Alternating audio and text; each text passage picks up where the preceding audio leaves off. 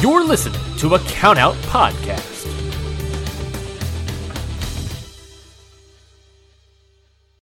Countout provides a wide variety of bonus content that is right at your fingertips. On the Countout Patreon, our podcasts are creating bonus content exclusively for you, their listener. For only $5 a month, you can watch instant reactions to major shows, watch-alongs, early access to main feed podcasts, some fun goof and gag audio, plus shows from some of the podcasters' outside interests. It's the best way to experience all that the Countout Network has to offer. So head on down to patreon.com/countout to take part in some of the best and most fun content wrestling has to offer. Again, that is patreon.com/countout.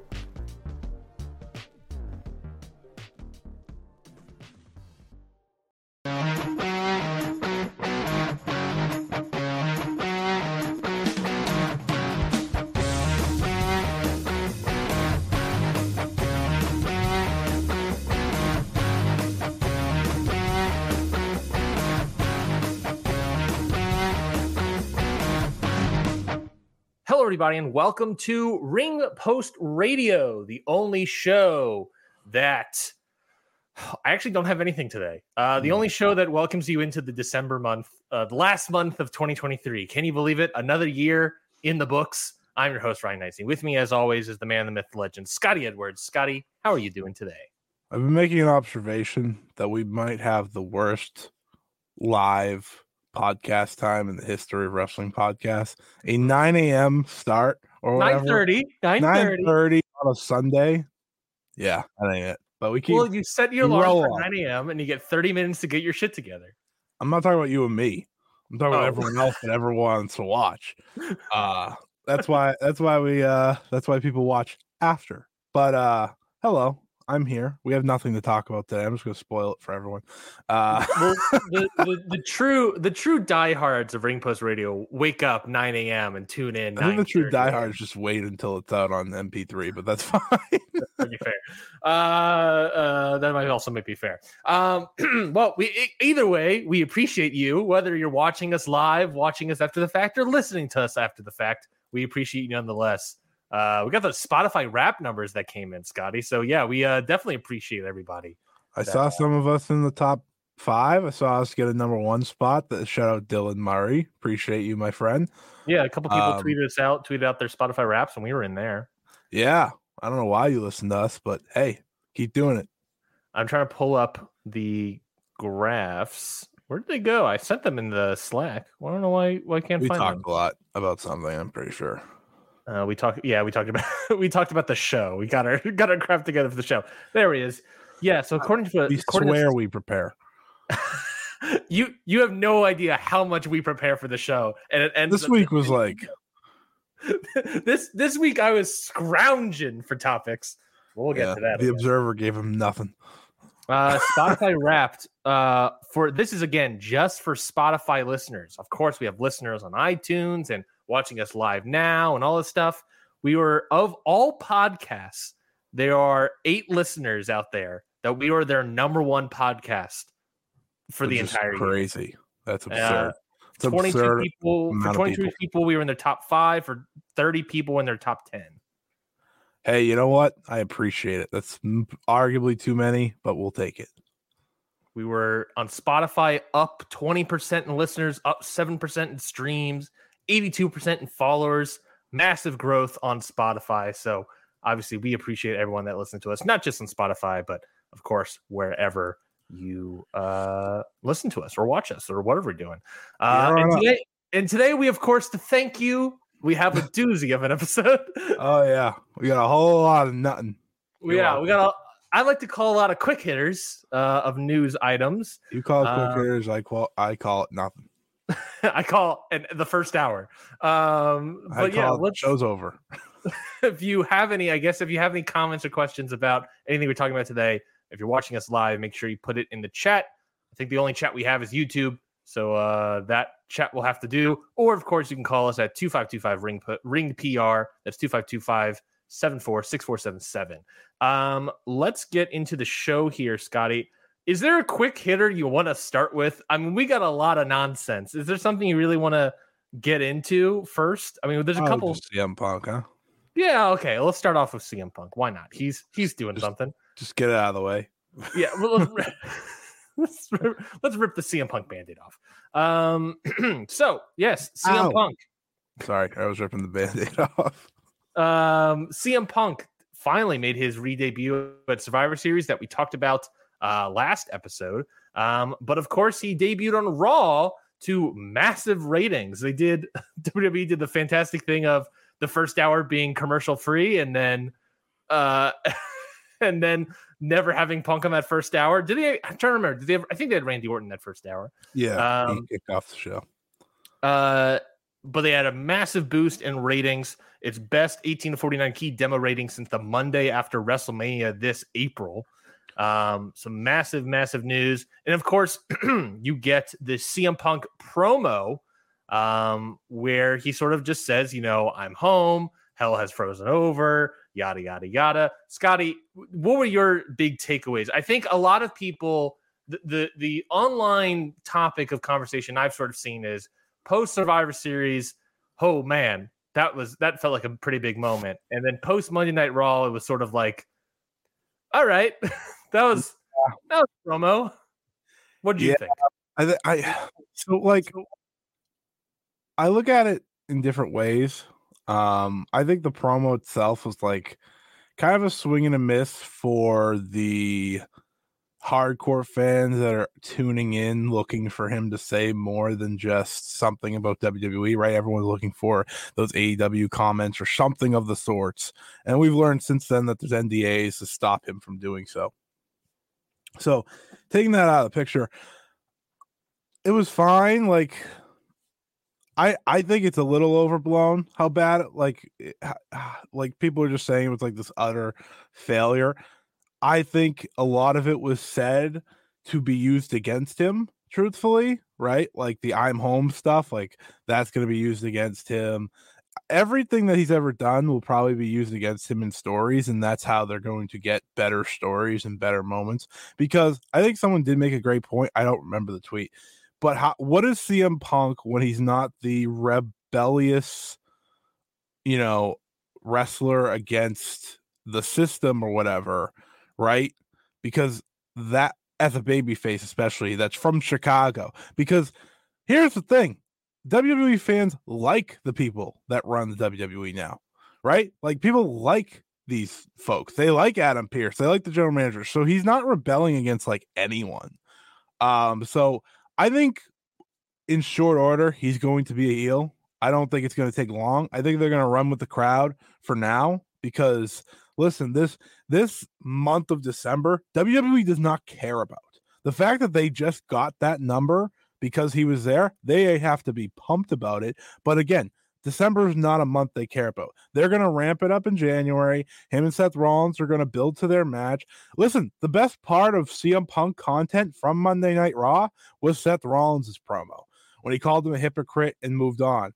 CM Punk saying the I'm just here for money thing, that's probably the truest thing he said in his entire promo. My favorite thing from his promo was giving the shout out to AJ Lee. Obviously, I was like, oh well, I didn't think we were going to talk about her, so that's nice.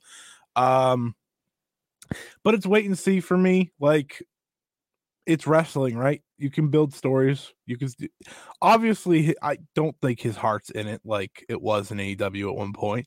I think we all know that. I think I'm not here to be friends, I'm here to make money. Like, that's true. No shit, that's true. Why else would he be wrestling right now? He is here to make money. And I think that's okay. Yeah, I sort of agree exactly what you're saying. We know all these things, that he's here to make money, he's here to do all these things. If you want to look into the I'm here to make a few bucks or whatever that first line was, maybe there's lore elements in there. I think the only thing I push back in terms of the discourse is the idea, like, so everyone's sort of like coming into it is like, what is, like you said, what is CM Punk rebelling against?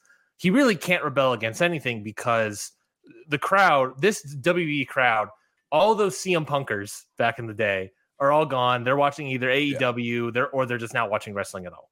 Yeah. And on top of that, you have all these new fans that seemingly Peacock has brought in that have been popped up in the past year or so. So really there's wrestling fans. Yeah, new wrestling fans that join WWE because they like watching WWE so far. So CM Punk can't rebel against that. And a lot of people are thinking like, oh, well, CM Punk's not going to work in this company because he has nothing to rebel against. And my thought is, what did he have to rebel in AEW? He was sort of rebelling against WWE by existing, right? Yeah.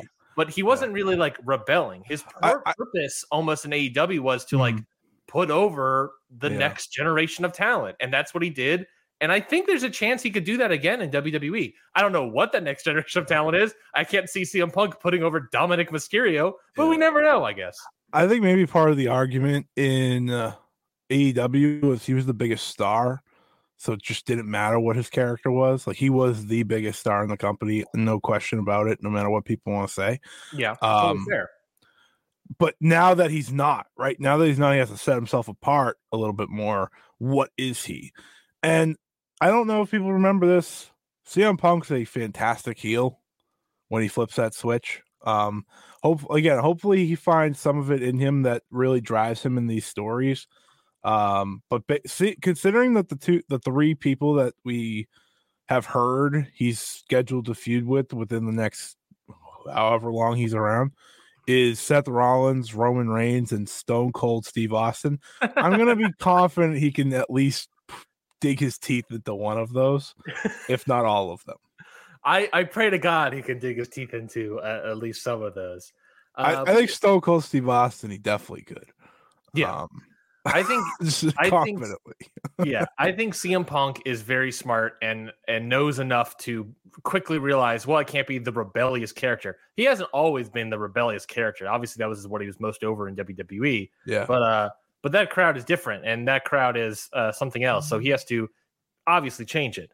Let's talk about that. So there are reports coming out about CM Punk, who he's going to be facing. Obviously, Seth Rollins is up there as a report. There's a report about Roman Reigns. And actually, I've heard that report might be like, it might not be Roman Reigns for like a while. I even said, I saw they went as far as saying that could be the way to finally turn Roman babyface. And I was like, that's hilarious. Like, the crowd isn't super cheering for him right now. But another report that came out is that WWE, quote, this is from the Wrestling Observer. I don't know if he is taken from else. I guess Fightful is the one that originally reported it. Yeah, Select had it. WWE is optimistic that a match between CM Punk and Stone Cold Steve Austin could happen, so much so that they think that could be a match that happens at WrestleMania. So insane. That is an insane thought. We already had Austin come back against Kevin Owens, and now he may come back against CM Punk. That could be the WrestleMania match. We talked about it last week where I said, like, what would be the best match at WrestleMania? We talked about Seth. We talked about Roman. You know, CM Punk would be a good way to avoid ruining those stories that you have going on with Roman and Cody and Seth and whoever else. If you pull Steve Austin out of the cryo chamber and put him in a match with CM Punk, hey, that's going to work. I think that's going to work. I saw some people say, like, you know what? This doesn't interest me anymore. Bullshit. Like, absolutely not. Here's the thing with those two. The whole entire buildup is the story ahead. I don't care about the match. It's just the one or two promo battles you get between the two, right? That matters. Yeah. Mm-hmm. I don't care about anything else. And ultimately, like, I watched the Stone Cold fight from 2 years ago against Kevin Owens. It was a great time. Like, it's so easy. And I think CM Punk could just be as easy, truthfully. Like, I think it's fine. It would be a hell of a addition to WrestleMania. Yeah. Because I think everyone has figured out what most of the top of the card is, right? Yeah. Obviously, Roman and Cody. Like, I think I don't know who said it this week, but that's been planned as early as a year ago that this would be the main event. I was like, and people thought it wasn't happening. Yeah, you're telling me that it's not The Rock? I thought The Rock. I'm shocked. I'm shocked. So Roman and Cody, which is obviously going to be humongous because those two have somehow not lost any of their steam despite wrestling a year ago at WrestleMania. Seth versus someone. You could throw a number of people into the hat, into the whatever. The ring. The ring. There you go. Could be Gunther. Could be Drew McIntyre. We don't know. Yeah. Orton. Well, Orton's on SmackDown now, so tough. Yeah. I forgot about that. But by the way, Orton was fantastic in his return. This guy's like out of his mind. Anyways, you have Rhea Ripley and Becky Lynch, and so on and so forth. So you have like all these big matches. You had CM Punk versus Stone Cold Steve Austin in there. I mean, come on, guys. Like I know like some people are just over CM Punk, and that's fine. I get it. But if you're not over CM Punk and that doesn't interest you, you're lying. You're just lying. I'm not saying it's going to be like this classic or even as good as it would have been 10 years ago. I'm not silly. But you know what? It's going to be a lot of fun. Yeah. It's going to be, at the very least, surreal, I think. Yeah. In the ring. But yeah, it's an interesting possibility. I mean, are you, after seeing the promo on Monday, are you more or less or about the same, I guess, excited about Punk's WWE future? I'm about the same. Like it didn't. I thought it was a bad first promo, especially what all of us expected. But again, it's just the first promo. Like I think he's someone that can build, right?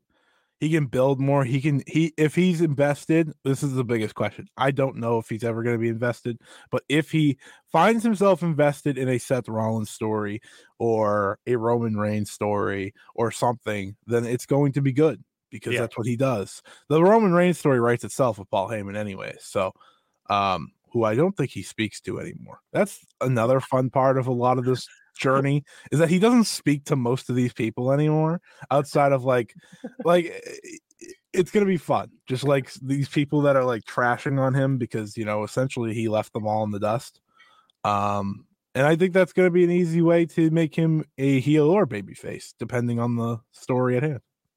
I think it's funny that let's just assume that CM Punk doesn't speak to anyone anymore. Yeah, I just know who was they report? I think Kofi, who they used to be bus mates. Yeah, and like Bailey was the other one. And Bailey are the two that like loved him.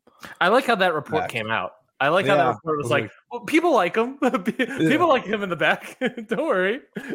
Well, it's important. But hey, I'm glad Kofi was. Why was Kofi there? Was he just there to do a? He was on Raw. He's on Raw.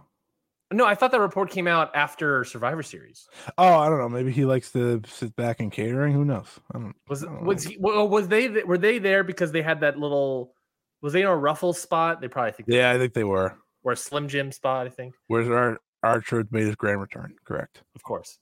Yeah, I think it's gonna be interesting to see how everything plays out. It's just clock is ticking. How long do you think CM Punk stays in this company?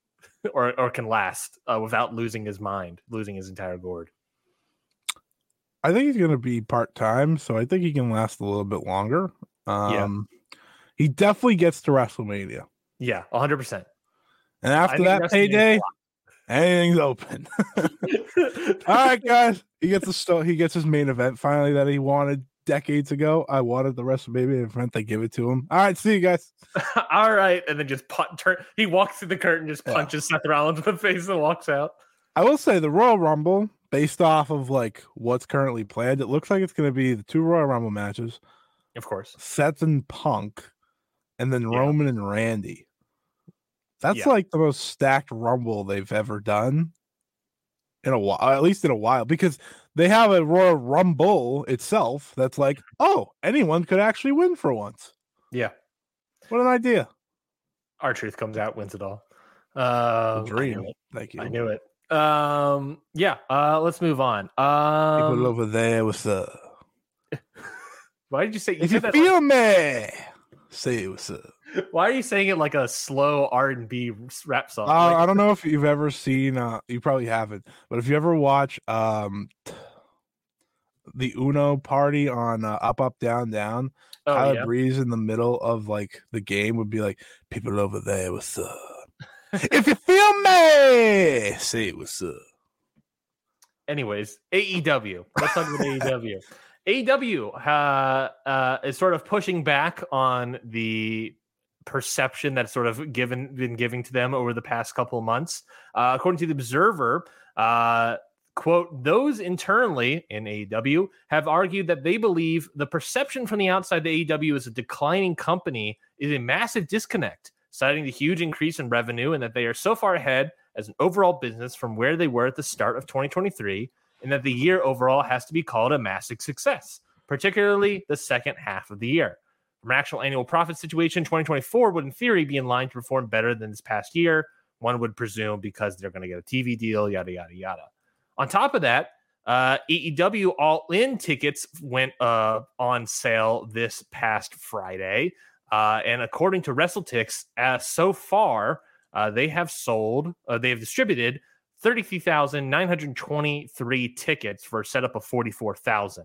Obviously, they had 81,000 last August, and they are a little below what they were last year, but it doesn't matter. Almost practically 34,000 tickets. That's an insane number. That's an insane win. And with months left to build, I think they can easily sell 34,000. Yes, 34,000 tickets. Yeah, that's insane. I had no idea. Insane. I didn't know that. And what do they have set up for, like 44 or something? Correct. All right, well, they're gonna open that up, but cool. And they have 9 months to build to sell more tickets. Hey, you think we'll get a card a little bit earlier this time around? I pray to God we will. I pray to God we don't get it. That's incredible, though. Like no matter how you look at it, it's incredible to have 34,000 all this time out, because I remember seeing them running it back instantly. I was like, I don't know, man. That's a choice. But like, if you remember the All-In show, everyone I know that was there absolutely loved that show. No matter what you feel about MJF versus Adam Cole, that atmosphere was out of this world for that. So like, it doesn't matter, and it's gonna be Ospreay in the main event. So that's a good point. That's a great point. Yeah, it writes itself. I think Dave makes a good point also in the Observer that he has, that reminder of, hey, well, also don't forget that they are selling these tickets at a higher price. Yeah. So they are already, I think he said they're already at like I don't know, I'm getting the number wrong. I thought he said he was already at like a $4 million gate or something like that. Something insane like that. I'll double check that. That might be right. But yeah, because they're selling the tickets for more money, they don't have to sell as many tickets. They don't have to sell 81,000 tickets like they did last August to crack their gate. Yeah. On the end of the like all the other numbers that we talked about before, All In, they're about to get a TV deal that's going to be more big money. Like, all the people that were like, I thought AEW was failing. No. People need to understand what the conversation is when it comes to AEW. AEW has not been failing. Sure, are the shows as packed as they were at the beginning? No. Are there roughly 1,000 less people in the arenas? Yeah, maybe. But they're still selling tickets. They're still bringing in people watching their shows on TV. They still have the best pay-per-views in pro wrestling. Like, this is the way you have to look at it. And no one ever said they weren't a financial success. No one's ever said that. They just want the product to be better that they're watching. That is all we're asking. And guess what? The product to be better, and the ticket sales are, they are declining. The ticket product sales goes up. If the product goes up, ticket sales go up, because it'll be a hot product. You know what I watched in WWE over the past 2 years? That. And look at them. They're red hot. Yeah. No, it's like the product right now is something that you and I have spoken about several times about how we're not really into a lot of it right now. The ticket sales, in terms of being the physical tickets being distributed, are down. There are roughly 1,000 less people in the buildings than they were earlier this year or last year. However, The revenue is still high because they're still selling the tickets for a higher price. They said the latter half of the year, that's all in Wembley, 81,000 tickets sold. That's running monthly pay-per-views. The business is pay-per-views still doing damage. Pay-per-views are still doing gangbusters. Like they are still having a great financial year. And if they can continue doing what they're already doing, turn sort of their product around.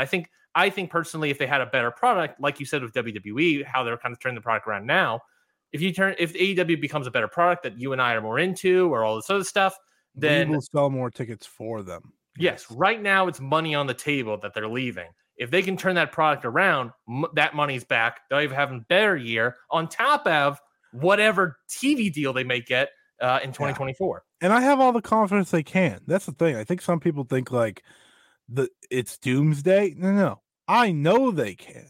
I watched Bryan Danielson and Eddie Kingston kick each other's asses last night on Collision. And it was the best thing we've seen on TV in months. Yeah. And this is coming from someone that really liked Dynamite this week. But it's so easy for this company. You put on great wrestling, and guess what? The people are going to love it.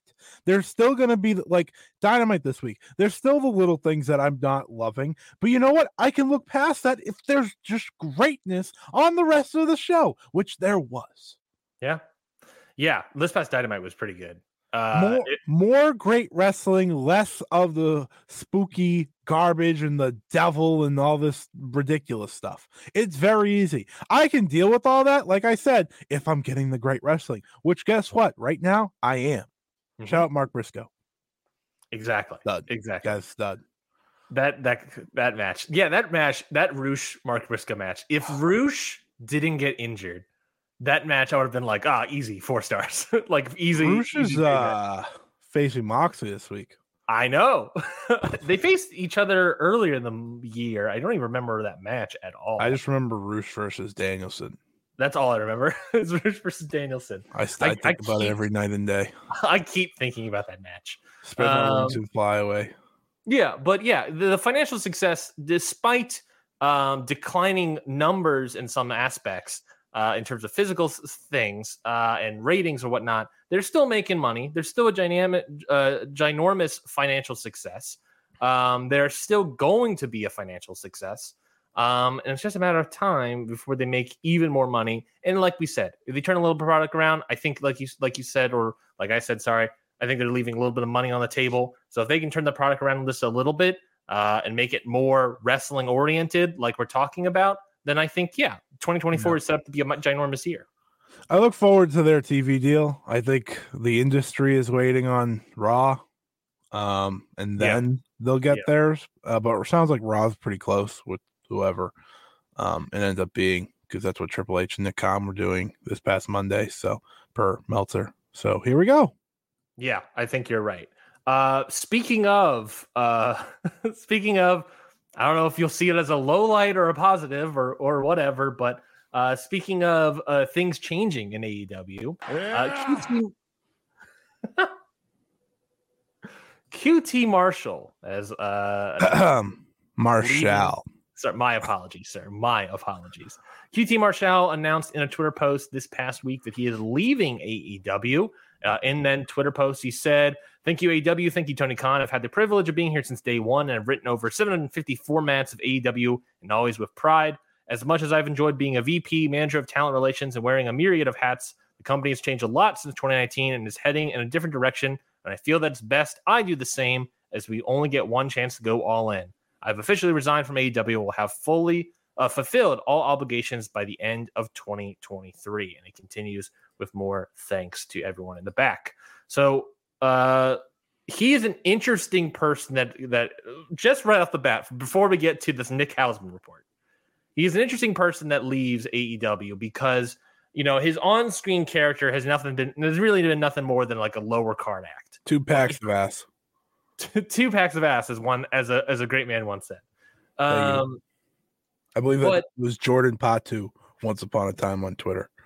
But he, behind the scenes, as he said here, VP, manager of talent relations, myriad of different hats. At one point in time, at the very beginning, he was like a number 2 person, right, in the company. He was a person that was helping TK basically work a lot of the behind the scenes aspect of a wrestling show. But now with, the Nightmare family quickly leaving this not quickly, but slowly leaving this company. No, it was pretty quick.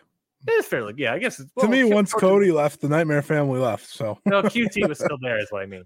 But what I mean to say is that QT at one point in time was really heavily involved in the product of AEW. Back when, if you want to talk, he's an interesting person because back when the feeling was there, QT Marshall was sort of the second person in charge. He no longer has been the second person in charge. The feeling, question mark? That's kind of what I'm trying to broach here is that he was the number 2 person in charge back when the feeling was around, and he has not been the number 2 in charge ever since Jimmy Jacobs and Bryan Danielson have come in the company, and he has gone down the totem pole, obviously. However, there is also the aspect of this Nick Hausman article that has come out that he somehow talked to people in QT Marshall's camp. He's always in people's camps. This Nick Hausman. Always. He said, based on speaking of those close to QT Marshall, that's probably just QT Marshall, his quote, AEW moving in a new direction comment was alluding to the fact that he believes AEW is heading in a more New Japan related direction that is more focused on matches than storytelling. When asking around about why Khan is going that way, one source told flatly, TK has always liked that style. So that's kind of what I'm bringing up here is that QT Marshall has been at the beginning and been the time when he is in the feeling. He's no longer in charge. The feeling has been lost, but he also wants it to be less New Japan style and more story stuff. But it feels like to you and I, the lack of New Japan style, the increase of sports entertainment style is what caused the feeling. So I'm all over the place on this phrasing in these quotes and articles. What is your take on this whole QT Marshall leaving AEW thing? What? The New Japan thing, yeah, that's when it all ended for me. I was like, all right, well, I don't know if he knows this, but New Japan tells some of the best stories in pro wrestling through their matches. Yeah, there is a full disconnect by that New Japan quote. And I think a lot of AEW's best matches and best stories have happened through the matches throughout the years, right? Mm-hmm. So that's when I was like, oh, okay, good riddance then. I was like, if that's what you think, it's like, then you don't understand a completely different side of the business, which is Japanese professional wrestling and the way stories are told there. Especially or I'll say audience. I'll say not just another side of the business, another side of I think like wrestling philosophy. Now, granted, he probably knows more about wrestling than I do. But yeah, this idea of you can tell stories through matches. Yeah. I feel like that's a whole part of it. I was listening to The Observer this week, radio probably, and Meltzer was talking about how he really wants to be a pro wrestling star. Yeah. Mm-hmm. I've heard that as well. I don't know if he knows this. He's not going to be. He's just not he's not that guy. You know, if it's not happening in AEW, I can promise you it's not happening in WWE. If anything, you're going to be brought into WWE as a backstage consultant because Cody Rhodes got you a job. Right? Like that's what's going to happen. If he wants to be a wrestling star, have fun in AAA. I know that's where you're working. Have fun there. MLW? NWA? Sure, I guess. World heavyweight champion QT Marshall? He actually probably work well in the NWA. Truthfully. I agree. Back to the overall, did he help bring the feeling, whatever? No. He probably helped, but he's not the entire reasoning behind it. Sure. Right? That's just not true. Because there was a long time that Bryan Danielson was in this company, that this company was great. The hottest stretch of this company is All Out 2021 until pretty much All Out 2022, right? That's the hottest period in this company. I don't know where he was in the pecking order. in the pecking order at that time. Meanwhile, Cody Rhodes left during this time, so I'm sure he wasn't as high as he once was by the end of the run. Mm-hmm. I think he definitely helped a lot for sure during the early years. And while I would say he's going to be missed a lot, clearly he didn't have that role anymore. And I just don't think we're going to notice anything with QT Marshall gone. But I wish him the best, obviously. Hope he finds a job. If he doesn't want to wrestle much anymore, I'm sure Cody Rhodes can get him something. But it sounds like he does. So hopefully, here's the truth. If this is true, right, we're talking about bringing back that feeling, whatever. An LLW where someone would benefit from adding him and bringing him on their booking team, that's just the truth. He should have ran Ring of Honor. That's what they should have had him do. I fully agree. This is true. I fully agree. Continue on that thought. Why you think he should have run Ring of Honor? Well, because Ring of Honor is in the midst of being non-existent. They have, I don't know if they've even sold 1,000 tickets yet. I'll look that up for you. They're pretty close, but still, that's not good with the show less than 2 weeks out from today. Joey Janela actually had a great point this week, and that was tough for me to admit. Which I didn't. It was one of those final battle as of December 1st, 2 days ago at the time of recording. Distributed 996 tickets. Yeah, so I would assume they're over 1,000 at this point. When that came out, he tweeted, "That sucks. Run smaller buildings 100%. Why isn't this in the New York City market? Run ROH like an independent promotion, 3 or 4 shows a month. Find a booker and someone to run the ship. Tony doesn't have to be there. I guarantee a huge increase in Honor Club subscribers and a better overall exciting product. This is AEW Dark Deluxe," is what Janela said. And I couldn't agree more. And I feel like QT Marshall would have been great in that role. I feel like there's a number of guys that would be great in that role to really just run Ring of Honor so Tony Khan doesn't have to. I think the New Japan thing might be taken out of context. We don't know for sure what he means. I think he doesn't understand the storytelling in the ring as much on a New Japan aspect rather than like the WWEs and AEWs, or not AEWs, but like what we see here in the States comparably. Like, because I know he knows that storytelling happens in the ring. He's a pro wrestler. I would hope he knows that. Sure. But the way New Japan does it, I don't know if he gets that. And the way New Japan does it, I'll say, in Japanese wrestling as a whole, is the best. So if you don't want that, that's what AEW has brought multiple times, and it's sometimes been the best stuff going in the ring. I watched, again, I'm going to bring this up. I watched Bryan Danielson and Eddie Kingston yesterday. That had that all over it. That's what the Continental Classic is. It's about creating new stories and creating stories in the ring. The desperation to want to win. Stuff like that. We're seeing it with Daniel Garcia and his desperation to get back on any role, right? We're seeing it with John Moxley and the promos he's cutting backstage after his matches. I'm hurt. And then he has these great matches. It's on and on and on. It's so simple. It's so simple. And if that's not what he wanted to see, then goodbye. Yeah, I think you nailed it on the head.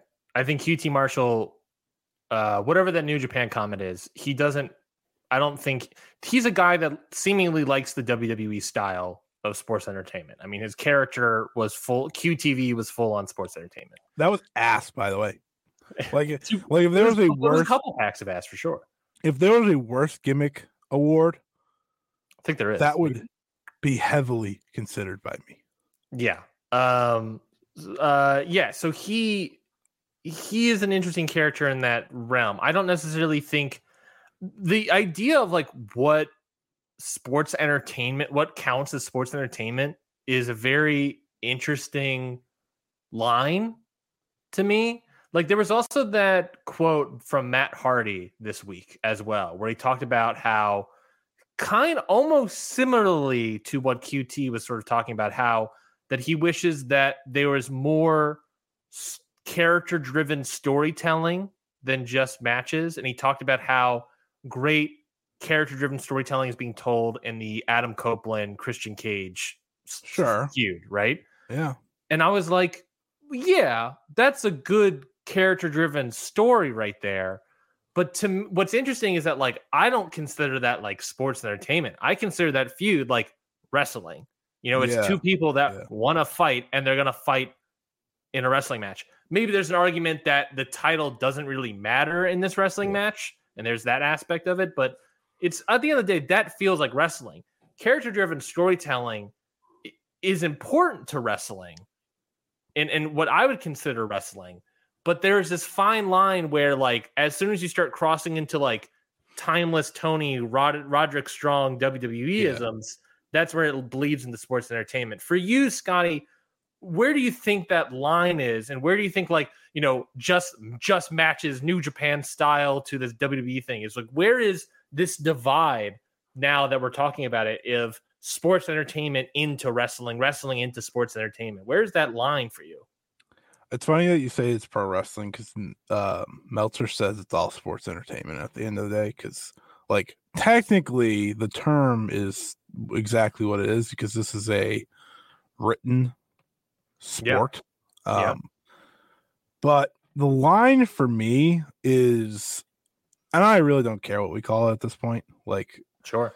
The line for me is, look at the MJF and Adam Cole story. I'm someone that was supportive of that for a few months there, and then I fell off, right? The line is the over enthusiasms of a character. And what I mean by that is overacting, over the top characters that don't follow the rest of the company. And when I say that, I'm not trying to say someone should stand out, but Timeless Tony was working really well in the original realm, right? She was going crazy. She didn't know, right? Because after she lost her title, she's losing her mind. And then somehow we got to full on black and white. Right. Every time she's on my screen, it's in black and white, and she's talking in a specific accent, and that's overboard. There was a driven story there with her going crazy, and then it went off the tracks. That is something that I think you go from the pro wrestling character to what, like what you're saying, sports entertainment. And listen, I don't even think this is something WWE would do. I don't think they're turning their screen black and white for a character like this. Maybe they did for like the VOD villains in NXT. Congratulations, you're being compared to the VOD villains that never made it successfully out of NXT. Awesome. I think what Matt Hardy is trying to say is that he wants more stories told in the ring, like in Edge and Christian, which are great, but some stories just don't need that either. Yeah. Mm-hmm. Right? The best story-driven work from this week, besides the Edge and Christian stuff, were the promos that didn't air on TV after the Continental Classic matches. And you know how we got to those? Because of the matches. Mm-hmm. Because that is what pro wrestling is. Stories need matches, and matches need stories. I don't know if that's difficult for people to figure out. It's not just matches. Every match should be telling a story. Yeah. It's the matches that aren't telling any story that I could do without, for sure. But sometimes they're used to get us further down the line, right? You have a match between, the House of Black, Matt Sydal and Christopher Daniels on Collision last night. That was to get us to the next part of the thing with FTR, because they're going to come on after, but this is a way to get them on TV, have a cool match, whatever. That's fine. But the best stories are built through matches, just like we're seeing in the Continental Classic now. We started the first week. I think the first week was fine. It had really kind of a good wash. Yeah. The last match for me of the entire tournament was the best one, of the tournament that week was the best one with Eddie and Brody King. But other than that, it was like, all right, a wash. This week we absolutely ramped it up. We went to the levels that we expected from this tournament, and after that, they had these incredible promos. That's what wrestling's all about to me. And we're starting to get some of those, as I talked about wanting in the Continental Classic, we're starting to get some of those long-term stories starting to be built up. Moxley starting to get injured, right? Roosh also kind of getting injured. Like you said, Dana Garcia is sort of like constantly overdoing it on wanting to be like this wrestler, overdoing the what's the dragon tamer move, I think is what it's called, overdoing it and losing because of it twice in a row. I love where his story's going because I think, like, for example, it's going towards the Bryan Danielson match. The last time he was great, right? Like the last time this guy was him. And I'm hoping that's where we finally get the Daniel Garcia that so many of us picked as like a future star of this company last year. Yeah, and that I'm wondering when that Daniel Garcia match is going to happen, right? I would love if that's what kept Danielson out. Me too. That would be very interesting. I don't know if I can't see him missing the semifinals. I think that. Well, the other question is like, because Danielson obviously missed his first match against Andrade, and they didn't do a bye or give Andrade points, so they're planning on doing the match as a makeup. They're gonna make that guy wrestle twice in a week. Yeah, well, that's my thought. Either he's wrestling twice a week on Dynamite and Collision, or twice we do a match in the pre-show or earlier in the night on World's End, and then the semifinals. Oh no, the semifinals. No, semifinals are before that. Semifinals. Oh really? No, then I have no idea what he's gonna be doing this match. They're just gonna squish poor Danielson in, and he's gonna wrestle with an eye patch, and he's gonna have the best matches in the tournament. Because I think the Continental Classic is a great way to showcase that you can tell stories through matches and not have matches happen around stories. And they're starting to get into that more this week. And as the tournament goes on, I think they'll get into it even more. And I think that is really going to prove what works in wrestling. I mean, you and I are enjoying the Continental Classic, at least now in week 2. They've made Brody King in 2 weeks. Yeah. Daniel Garcia is going back to where he was in 2 weeks. Yeah. Like, not there yet, to be fair, but he's getting there. I think I said this about like the Malachi stuff. One, Matt Sydal should be on TV more. 2, pro wrestling can be very easy. It can. Yeah. Booking the Continental Classic ain't easy, I'm sure. Like getting every match set up to make it all work. That's not easy. But what is easy is using a tournament like this to develop 12 wrestlers at one time in their stories. Yeah. You're feeling it for every single one of them. I saw that Jay White promo after his match this week, and I was like, oh my God, that's the Jay White I remember. Yeah. The John Moxley one, I think, speaks for itself. Like, this guy is just, he's on another level. But it's like, it's so easy. They have this great story with Eddie Kingston going on. He got too over confident. He put all his titles on the line. Now he's sitting at 0-2. Can he get back into it? It's just so good, so simple. It's exactly what this should be about. It's exactly what AEW should be about. Yeah, and at the end of the day, I think for me, the line between sports entertainment and wrestling is what everything in wrestling, I think, should have character-driven stories.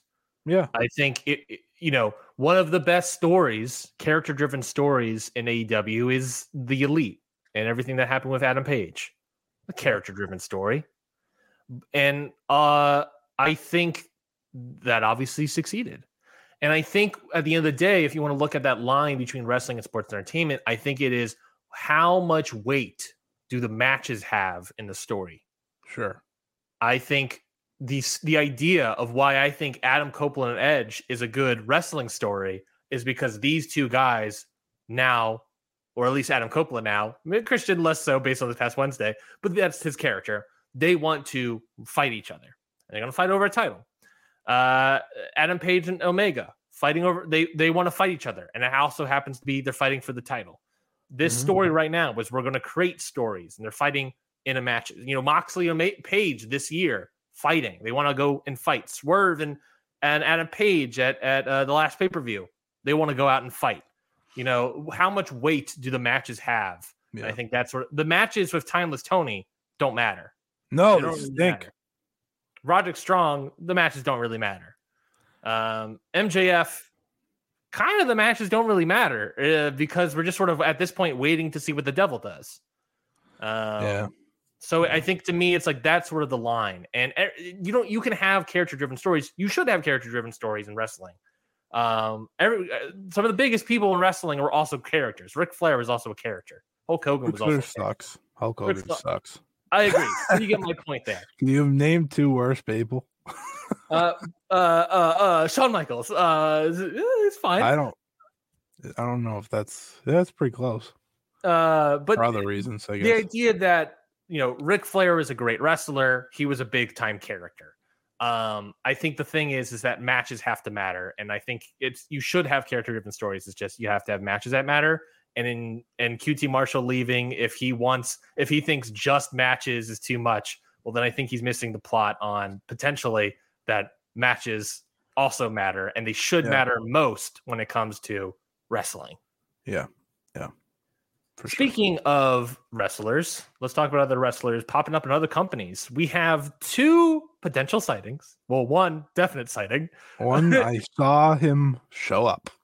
And that's Kota Ibushi showing up in Noah, popping up. So he showed up in Noah, and he was challenged by, and then I believe accepted the challenge of Naomichi Marufuji, and they were going to be in the main event for Noah's New Year's show, January 2nd, I want to say it is.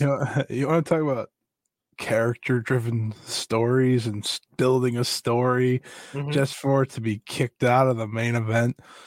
Oh, eat your heart out, Kino and Manabu Soya. Eat your heart out. Damn. No, they got WWE'd by the part-timers. When the part-timers would roll in, they would just toss them in the main event, and everyone's like, why would you do that? Yep. That's exactly what happened this time around.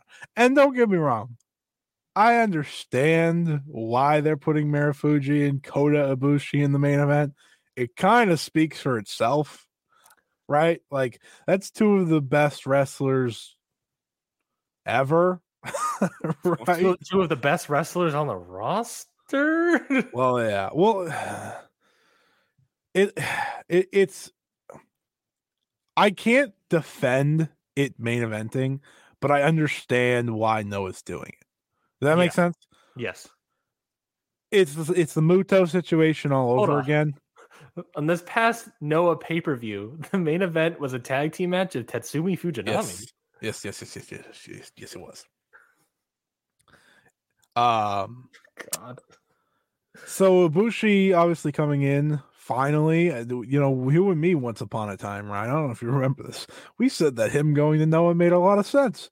We did, and then they never happened, and then he got the All Elite graphic, and then we saw him wrestle a couple times. And... yeah, it was funny. One of his first like great showing, or not great, but better showing, was in Glate.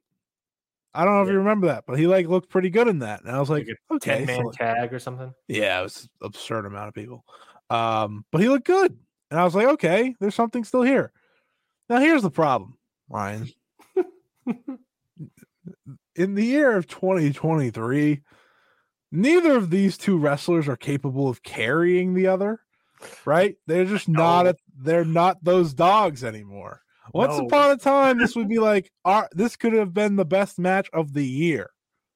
Truthfully, like 7 years ago, I would not be shocked if this was one of the best matches of the year. Well, maybe not 7, but like 5. Yeah, I don't think it'll go that far back. Now, I'm still gonna watch it. I'll tell you that.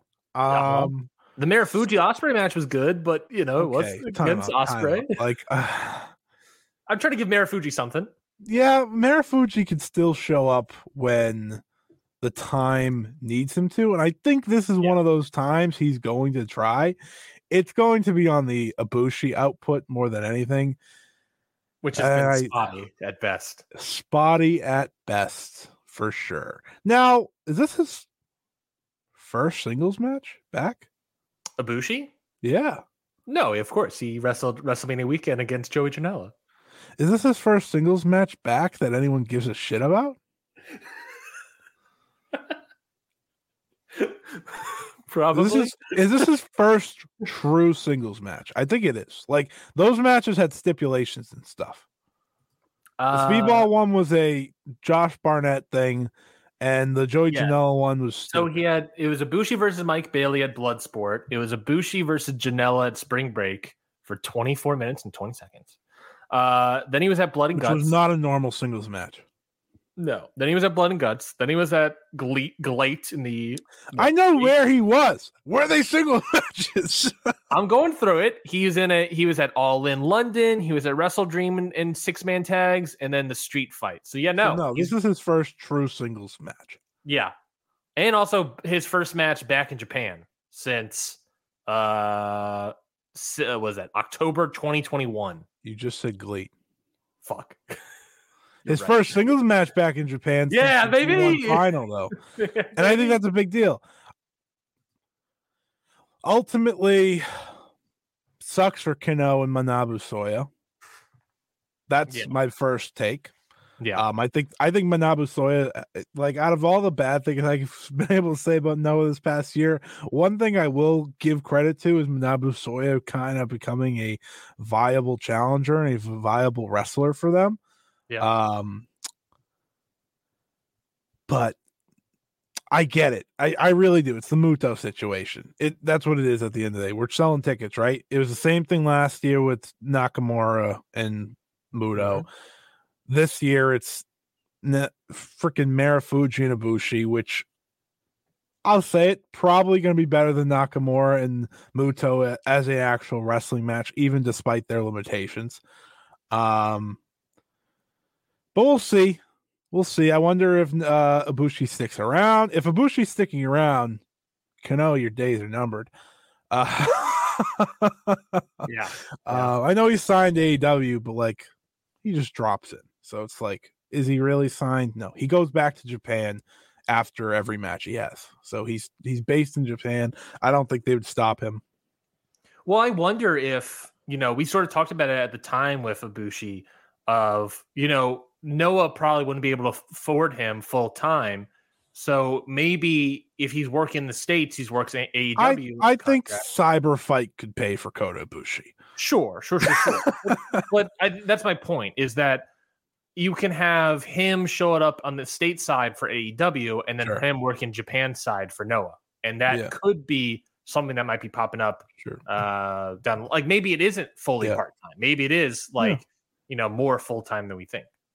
Yeah, if he's hitting like Corkins and their big shows, maybe. I will say this: have you seen like half of the matches that they're making for this card? No, like I don't think half of them have New Japan talent. Like Satoshi Kojima and Go Shiozaki are gonna wrestle. We're getting Masakita Miya and Tomohiro Ishii, Hiroshi Tanahashi and Sabre Jr. are having their road to Wrestle Kingdom match on the show. They have packed this with New Japan talent, and I'll take it one step further. So New Japan's English Twitter account tweeted out like the Japan Week events. Yeah. Right. So they had the 2 Stardom shows on there, Queendom and the January 4th show. Yeah. They had the freaking Noah show on the tweet. I was like, damn. I mean, I don't blame them because they're sending over a ton of wrestlers, but damn, that's crazy. Yeah, I guess they now have 3 people: Tanahashi, Sabre, and Ishii on the lineup. Yeah, the Ishii match isn't official, seemingly. It'll happen, but like they need it. The Kojima one isn't either. But if you add those 2 matches, I'm much more interested in the card than I was. Well, Noah needs it. They need some sort of ticket mover. I mean, they are what? Probably they do. They got Kota Ibushi. they're probably, well, I mean, like long term, a ticket mover. They keep Kota Ibushi around because they are probably 4th in Japan right now. Yeah, New Japan. This year they're bumped up by the Muto stuff, but overall, it's New Japan, Stardom, probably Dragon Gate, and then I was going to say All Japan. All Japan's doing great too. Yeah. Noah could be 5th in tickets right now. Yikes! That Jake Lee run did them wonders. Sure. Bobby Batito, if I'm pronouncing the last name right, had a question in the YouTube chat about Julia. I'm going to circle back to that when we get to that. It's talking about Stardom. Before we talk about Stardom, I want to talk about some legs, some suit wearing legs popped up in CMLL and a watch. And a watch. It was CM Punk. Beard. It was CM Punk. He was tapping his watch. Showed up in CMLL. The current theory is that it's probably going to be Andrade El Idolo showing up in CMLL. He's returning to CMLL after a great year. When? Who knows? The whole video was like, oh, soon or whatever. What do you think about the potential return of Andrade back in CMLL? It would be massive. Like, gigantic. He hasn't been in CMLL since 2015. He's been in AAA. When he's not in WWE, he's in AAA a little bit. He did a little bit AAA. Very forgettable AAA for the most part. Obviously, he had his fallout there. And now that AEW has a relationship with CMLL in some form, this excites me greatly that he could be back. I don't know what his popularity levels are there now, obviously, because I don't know trends of the Mexican market. My guess is it would be pretty big the moment he showed up.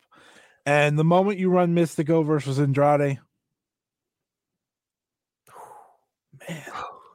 man, him and Mascara Dorada, man, him and Soberano Jr., man, like we're having ourselves a time. I hope it is him. I will be shocked if it isn't him based off of the video because it looked every movement, every little thing. I was like, oh, okay. I saw the legs and I was like, oh, it's Andrade. Are you sure it's not QT Marshall? No, he's in the bad Lucha Libre company. Can we talk about that for a second? We have a pretty free show today. Like we can do whatever we want, right? Yeah. We've talked about companies losing stock this year. We mocked Noah a little bit. I don't think any company's lost more stock than AAA. Like no one watches it. Not a single soul watches their shows now. Dead in the ground. It feels like they're like I don't know. Last year, people were excited for Triple Manias at least. This year, I didn't hear a peep.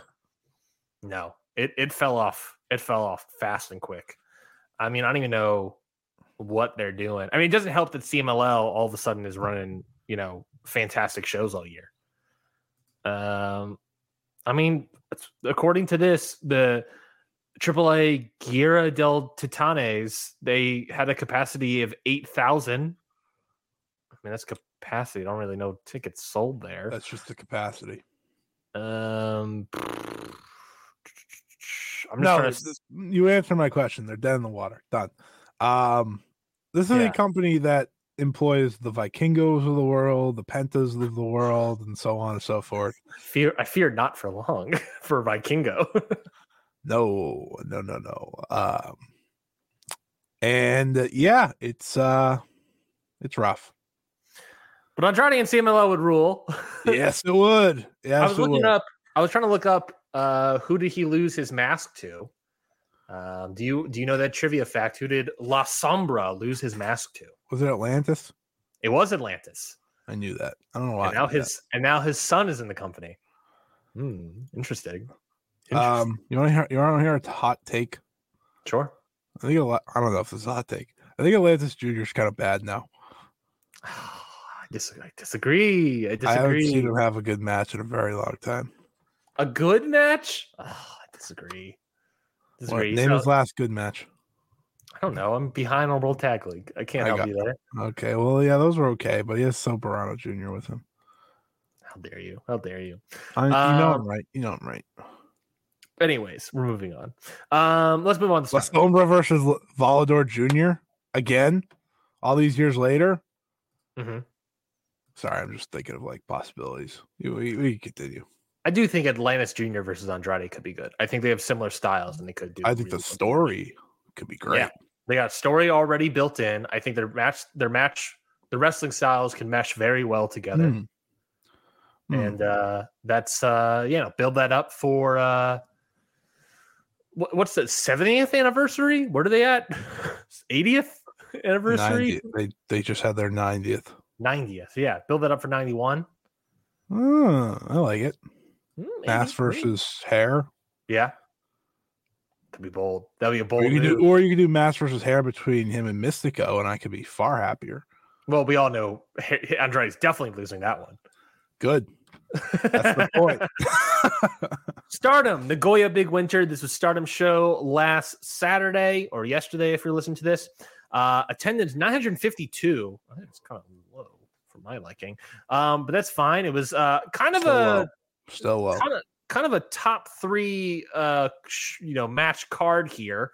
We sort of talked about in the preview that this may be sort of the reset. Wasn't quite the reset, I would argue. They're building towards the reset. This is the road to the reset. Yeah. I called it the road to the new era. And this isn't just a Stardom thing. I think this is a wrestling as a whole thing, which I've had the realization. I had the realization the past couple days of how, while this year has had some of the best wrestling I have ever seen. Yeah. A lot of promotions have just had rough years. Like, when you and me have talked about promoter of the year and stuff like that, it's tough. Yeah. It's tough. I think a lot of companies need to have a great end of the year to turn that into a great start and 2024 overall. It goes with Stardom. It goes with Noah. It even goes with New Japan. Like, New Japan had a great start of the year, and boy, oh boy, did they fall off, right? AEW we've been talking about. And I think they're having a great end of the year right now. But you and me talked about this. One good Dynamite and one good Collision ain't gonna cut it, buddy. Like, I need these to go in weeks in a row.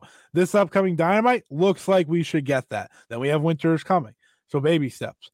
But I think that is a conversation to be had when we get to the year-end events in the beginning of the year events. These are big time shows for all these companies.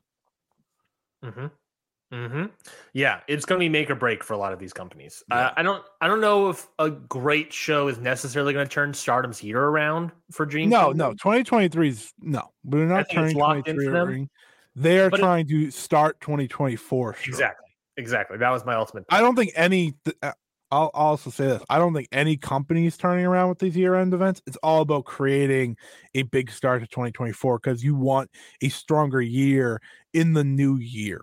That's the most important thing. Everyone should be going all out for 2024. They should be going like, you want to be the top company again. That goes for New Japan, who I think is going to have an interesting reset at the beginning of the year next year, based off the card that they have. That's going to go for AEW with World's End. That could be a complete reset due to MJF being hurt. And Stardom the same. Stardom's going to be crowning a new world champion. That's where the start of the new era, this new reset happens. Like, you need a world champion to lead the way. And you felt that, I think, on this show. They don't have a world champion. And they haven't had a world champion for months now. No, they have not. Stardom's running low when there's only like 2 people catching diving wrestlers on the outside. It's real low. It's real dire back there. So I only watched the top 3. Was there anything else interesting or of note in the rest of the show? The other 7 matches or whatever I'm looking at. 6 matches. Yeah, let me go through this quickly. The way I would go through it on my usual shows. Sayori, I know, looked very good in her match again. She's had a good year. She's had one of the brighter years this year. Obviously we know why now, but they built her strong. May Sarah did it like the high speed title match. She's still waiting for a great defense, and I don't really blame her because she's been one of the true MVPs of Stardom's rocky year. Her and Tekla had a good match, and I will say this for all the matches on this show for the most part, very short endings. I think I don't know this for sure. It felt like they had it hard out at the venue or something because some of the matches just felt like they were ending early, and this was one of them. Of the bottom 6 matches that we're talking about here, not a single match went over 10 minutes.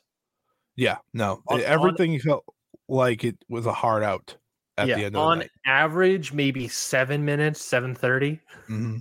Yeah.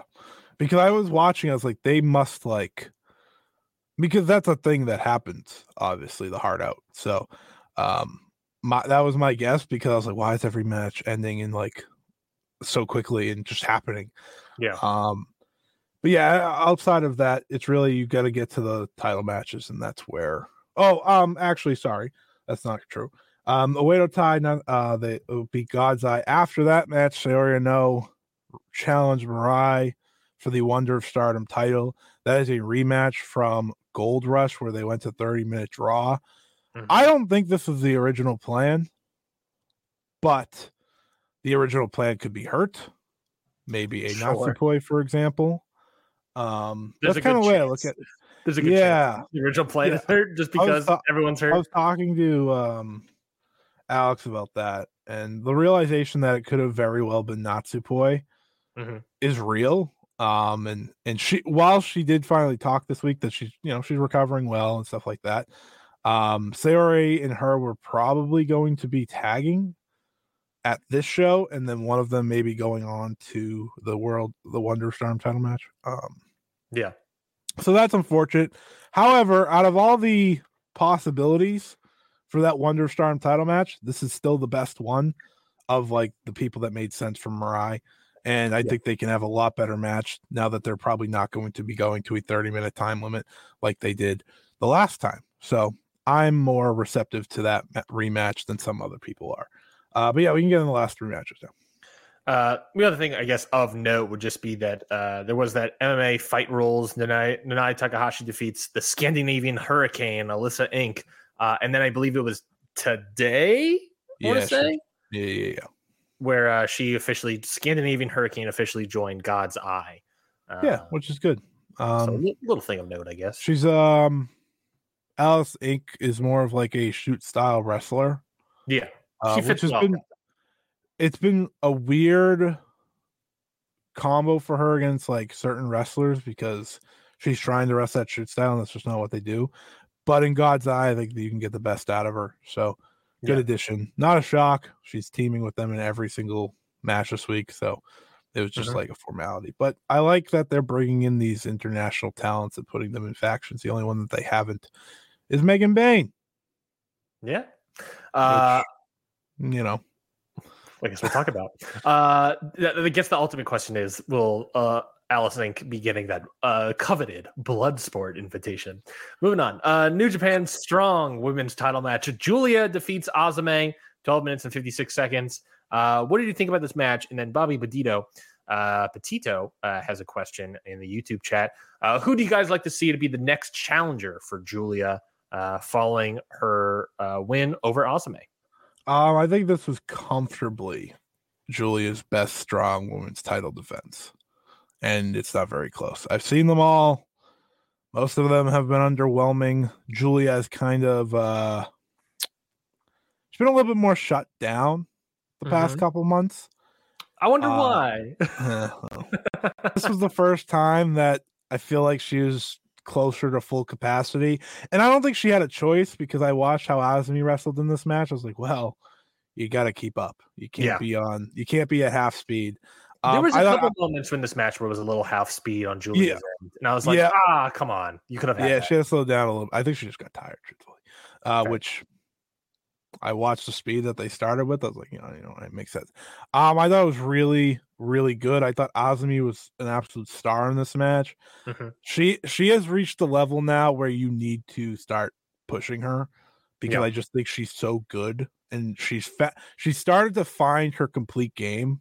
And after watching this match, this is the biggest singles match of her career. Not the biggest match because she had the Mercedes Moné match, obviously, but the biggest singles match of her career, and she was the star of the match.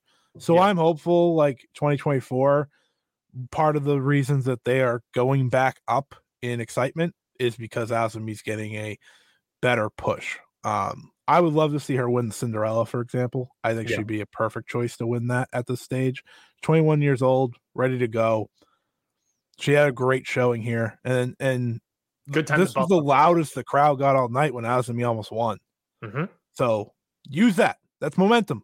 I think Cinderella's a great call. Use that to build up right to the Wonder. Yeah, she should win. Yeah. Like, I can't stress enough, she should win that title eventually. Even if she fails first try, at least you put her in that conversation now.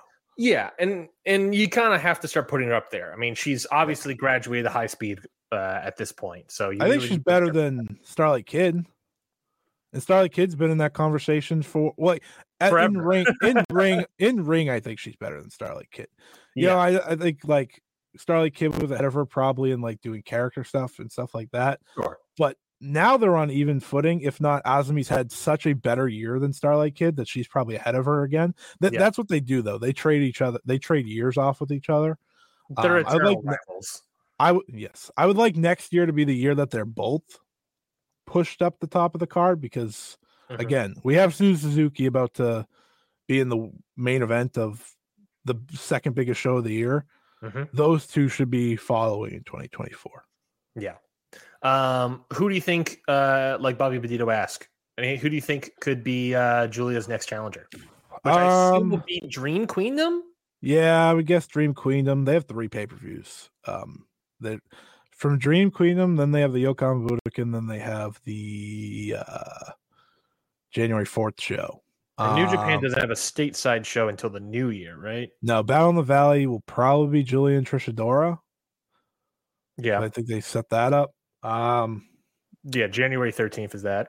Few options I would toss out based off of like current placement for this upcoming little run here of people who I know aren't busy.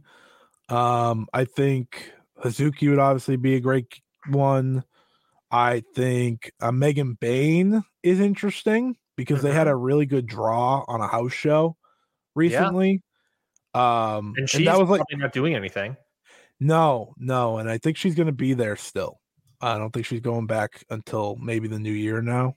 So I think that would be a good one. I think Julia and Megan Bain would be really solid, and it would be a good usage of that title because that's kind of what the purpose of that title is, right? The international feature. I think that would be a good one. And then my other shout, you could do Alice Inc. as well, just to keep up with the international idea. Or Shuri.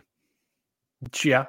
Just toss Julia and Shuri on there again, but this time I don't think they'll do that. I don't think they would ever give that match away for this belt that is a nuisance to me in this company. But, I think Shuri has nothing right now in my, I can't project what she's going to be doing. So that could be the January 4th. Yeah. You wouldn't have to assume that they're doing a match for the January 4th show. Yeah, that's probably gonna be the second title match, right, with the IWGP main eventing. Though I think Shuri could also be the one facing Mayu for that. So, that's true. We have a lot of question marks still, but then maybe it could be Julia losing the title to someone Dream Queendom, and then Julia challenging Mayu. They could do Mina too. I was gonna say there's that mini tournament, right? So it could be someone who gets second place in the mini tournament. The mini tournament already happened. I'm not paying attention. It happened at the Cork, in which one was one of their better shows. 2 had their best attendance in a little bit, and 3 Michael won. Yes, I knew that. What did I know? What was that tournament? It was Tuesday. Yeah, it was one of their. It was a great show. Well, Momo got second. Do you think Momo could be Momo? Well, actually, no. Momo's facing for the tag title, so it can't be Momo. Okay, then then it's probably going to be either a returning injured person, or I think Megan Bain's a solid pick. Honestly, yeah, I think she makes sense. I think Megan Bain. She got pinned in the tag title match, but otherwise she's not lost. So yeah, but you can always take the pin there and then challenge and then lose again. Or I like the idea of Megan Bayne winning the title off of She Julia. could win because she's obviously going back to the U.S. eventually. I wouldn't mind. I actually wouldn't mind that just because, one, the title would be gone from Stardom and I'd be happy. And two, that's it. That's the main reason I'd be happy. I want this title gone. I can't. The downside to that is then your Battle in the Valley match might be Megan Bayne versus Trish Adora, which is like a Beyond Wrestling special. Julia's on the poster, so I could put money on Julia being there. It could be a tag. I don't know. We'll see. I guess we'll see. But yeah, I thought the match was pretty good. Like I said, there was a little slow stuff that I was like, those back-to-back Canadian destroyers. I was like, ooh, can we get more of a rotation on these next time? Yeah, there's like just landing on your back, Azumi. Looking real. She has some great ones. I know. Again, I think Julia again was just exhausted. I agree. The Goddesses of Stardom title match here. Aphrodite has officially returned and won the titles. Saya Kamatani and Utami Hayashishida defeat the Micah and Megan Bayne to win the vacant tag titles. Really good story match here. If you have to follow like the Divine Kingdom run, but their only loss has been via countout once in the tag league. Otherwise, they've been dominant. Otherwise, they just, they haven't lost at all. And this match was about one team being a, team that knows themselves and knows each other well, which is Saya and Utami, and the other being kind of this makeshift powerhouse team that have been riding a wave of momentum. And while I do think that like if Saya and Utami had been around for like a month rather than a week, this would be like one of the best tag matches in Stardom's year. They did a really good job at getting to the result here. Utami took a ton of punishment. She did a full flip on like a Megan Bayne like jumping clothesline. Yeah, and I was like, what are you doing? I was like, you just came back. Like, please don't. Yeah. Saya was great in this. She made like 1 million saves. That was like kind of her role. Also, at one point in the match, like Megan Bayne was just like standing on the outside, and Saya just took her out with a crossbody. I was like, oh, okay. Yep. I've desperately missed these two. Stardom has desperately missed these two. The vibes with these two back are so much higher, and they were the two that needed to come back more than anyone else. I think Mayu's out right now. Like if the January 4th show was now, Mayu would be wrestling in it because just a dislocated finger, they tape it up or whatever, but they don't need to, so they're just letting her heal. Yeah. These two needed to come back. Yeah. And it's just such a better feeling with these two back. You don't realize how much you miss someone until they're gone. I miss Saya Kamatani in this company so badly. She was like what? She was like my women's wrestler of the year last year. Yeah, she's incredible. She's just like she was mine too. It was her and Sherry probably. Yeah. She's just incredible, and she did a lot of the actual moves in this match, which I'm happy with because she was out longer. Don't make her take as much punishment. Yep. And yeah, I'm happy that they're champions. They should go on a great run. Hopefully, the more they build up now, because again, they've been back for a week, so I'm excited. Yeah, I'm trying to think of where Saya Kamatani is. I mean, probably real low now. Yeah, not high. She had some good matches, obviously, early in the year, but he's 131st. My rankings. Yeah, well, she's tied with Robbie X and Adam Copeland. That's disgusting. What a lineup she's in. Who's my women's rest of the year right now? Hazuki. Interesting. How about that? Natsuko Tora and Momo Watanabe challenged after this, so they're following the great story of the cage match earlier this year, which I'm all for. I think the best chemistry that Tora specifically has is with Utami. So that should actually be a really good tag match. I like the story. I like them building on story here. Very, very cool with me. And then main event was World of Stardom Championship Certificate match. Yep. Suzuki defeating Hazuki. Yes. Say that 10 times fast. Suzuki Hazuki. I thought not a shock whatsoever, obviously. No. That's why I was a little shocked they got the main event, just because like everyone knew who was winning. But, I would have maybe put the Goddesses of Stardom title. I would have too. Main event. But I know what they wanted. They wanted the face off at the end of the show, so I get it. The fact is that one, Hazuki's great and should have more main events, but we've been saying this. I don't need to keep saying it. And two, Suzuki's also great. Mm-hmm. And I'm very happy that she's getting the World of Stardom title match at the end of the year. She's supposed to be world champion right now. And I'm going to keep saying that until people understand. Like, this probably was a title defense that got scrapped. Probably, yeah. But her and Maika, Suzuki and Maika, year-end show, brand new World of Stardom champion. That's exciting. That's something new. That's something to build on for the new year. Yeah, I'm very intrigued by, this match itself, Hazuki and Suzuki. It was fine, just it obviously had no stakes, really, because we all knew what was happening. Suzuki and Maika, I'm very intrigued about. They had a very good 5-star final. Yes, I was going to say year-end climax. I was like, what is that? That's nothing. They have that show. They have year-end climax. Yeah, I was about to say, that's something else. They had a very great 5-star final. And I think them continuing that momentum into the new year, especially for the world title. I mean, Maika, I've liked Maika for a very long time. I've been high on Maika for a very long time. I call her the Puro fans' favorite Joshi wrestler. That's completely fair. And she has those moments where she sort of, goes underwater like a crocodile for a little bit and hangs out. When she pops back up, it's like, yeah, baby, let's go. And I think she'll pop up here easily for Dream Queendom. And Suzuki, big time spot for the young Suzuki. Will she be able to handle it? Will she be able to nail it? What's that? She's the future of this company. They were going to give her the world title at 21 years old. 100%. I think she's going to nail it. I think she's a very good shot at nailing it. Probably do, to be fair, I should say. Still probably give her the world title, but Maika is the most over person in the company right now. So I was going to say, what do you think the % chance of Maika winning the title is?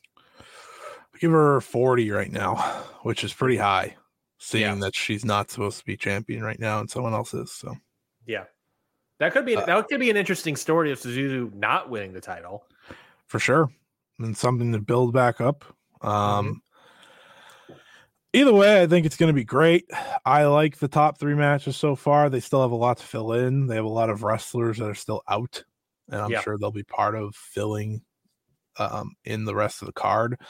But like I said, that Dream Queendom show, it is a very important show for them, and it helps that, again, you start a new era by crowning a new world champion, and you go from there.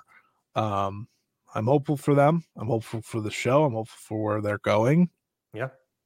And with less shows next year, 1 pay-per-view per month, not just this ridiculous schedule that they've had this year. Like a pay-per-view schedule that we can actually follow. That makes sense. Yep. I'm excited. I'm very excited for what the new president is trying to bring. And it seems like he's just trying to make the wrestlers happy, which if the wrestlers are happy, they're the reason this company had any life this year. Yeah. Because there's plenty going on elsewhere, as we've learned. So that goes for a lot of Japanese companies. Like I said, though, like it's got the talent have been incredible, and the booking have not. Yeah, it's something that really needs to turn this company. Shout out New Japan, by the way. Speaking of booking. You see, I'm not even gonna talk about no. That's not even worth it. you see the World Tag League result today? I saw that the 2 guys that should be winning it were eliminated. Yes, I did see that. Yota Tsuji, Ren Narita, and Shota Uno, all with nothing to do at Wrestle Kingdom. We'll also throw in Kaito and Oiwa. Well, at least Kaito doesn't work for the company. now he has to waltz back to the semi-main event world champion and plead for his life again. I saw that one of the Dragon Gate guys challenged Kaito. Good, cool. To a tag title match, which means that Oiwa is probably going to go with him. And I was like, that's sick. Their tag champions are good. It's Yoshioka and Dragon Dia. So that'd actually be really good. I want more Kaito matches. That's where I've ended up this year. It's like Kaito had this amazing start to the year, and then they were like, "Ha! Hope you enjoyed it." Oh, okay, appreciate it. Yeah, I liked. I don't necessarily agree, but I love the commentary of being like the Kaito Gabe Kidd feud is a hotter, more violent feud than the Okada feud. And I was like, I don't know about that one. The Okada one was pretty rough, pretty nasty. I don't think people remember how that was. Like that was that was like New Year. We're like, oh my god, that was like the best thing going for the first half of the year. That week remember that week when everyone was like watching that gif of him kicking Okada in the head and Okada going berserk. Yeah, that was the best thing that week. Anyone that says Gabe Kidd and Kaito even is close to that is just wrong. Well, we got 30 minutes left on the show here, and we wanted to talk about. Hey, you did good. You said an hour and 30. You nailed that. Hour 30. I told you I nailed it. I think you meant to do that, but that's fine. And we also have 30 minutes exactly for your heart out. So I'm nailing it over here. Year-end awards. Obviously, the Wrestling Observer year-end. Actually, no. I'm going to do a plug first. Can I do a plug first real quickly? Of course we do a plug. It's our show. I want to plug the Patreon, patreon.com/countoutpod. I put out a new episode of the Great Birthday Bash this week. I don't think you're doing a full-out plug. Okay, continue. I told you I was going to do a plug.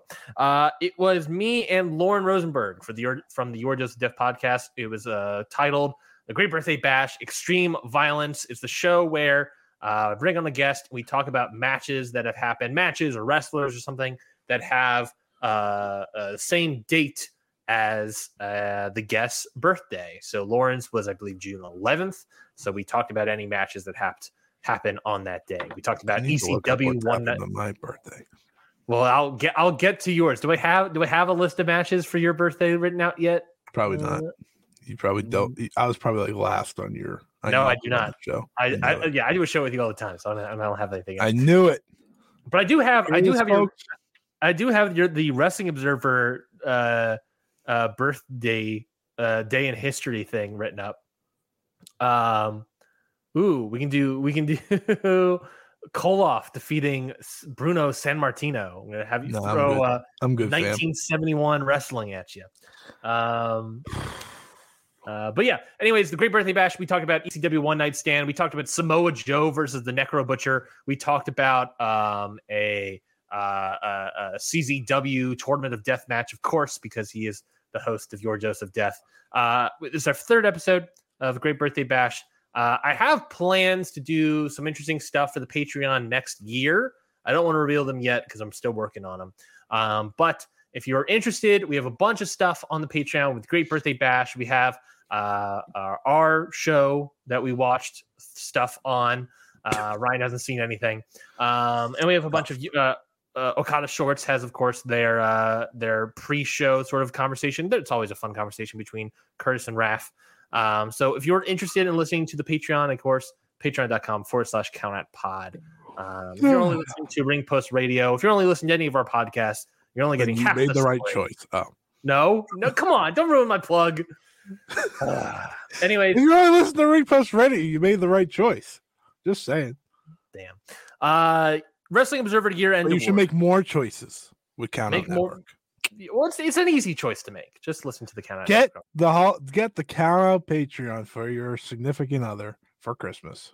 You can actually get it for a free 7-day trial, if I'm not mistaken. We launched that like name a better Christmas gift than that. Yeah, the first 7 days for free, so you can come in, listen to some. You probably listen to all the audio, honestly, in 7 days. Don't do that. Give us some money, but you can probably listen to everything in the first 7 days. Hell of a way to sell it. You could probably use that 7 days and then cancel pretty easily. I think it's plausible. I think if you had a free moment of the 7 days, the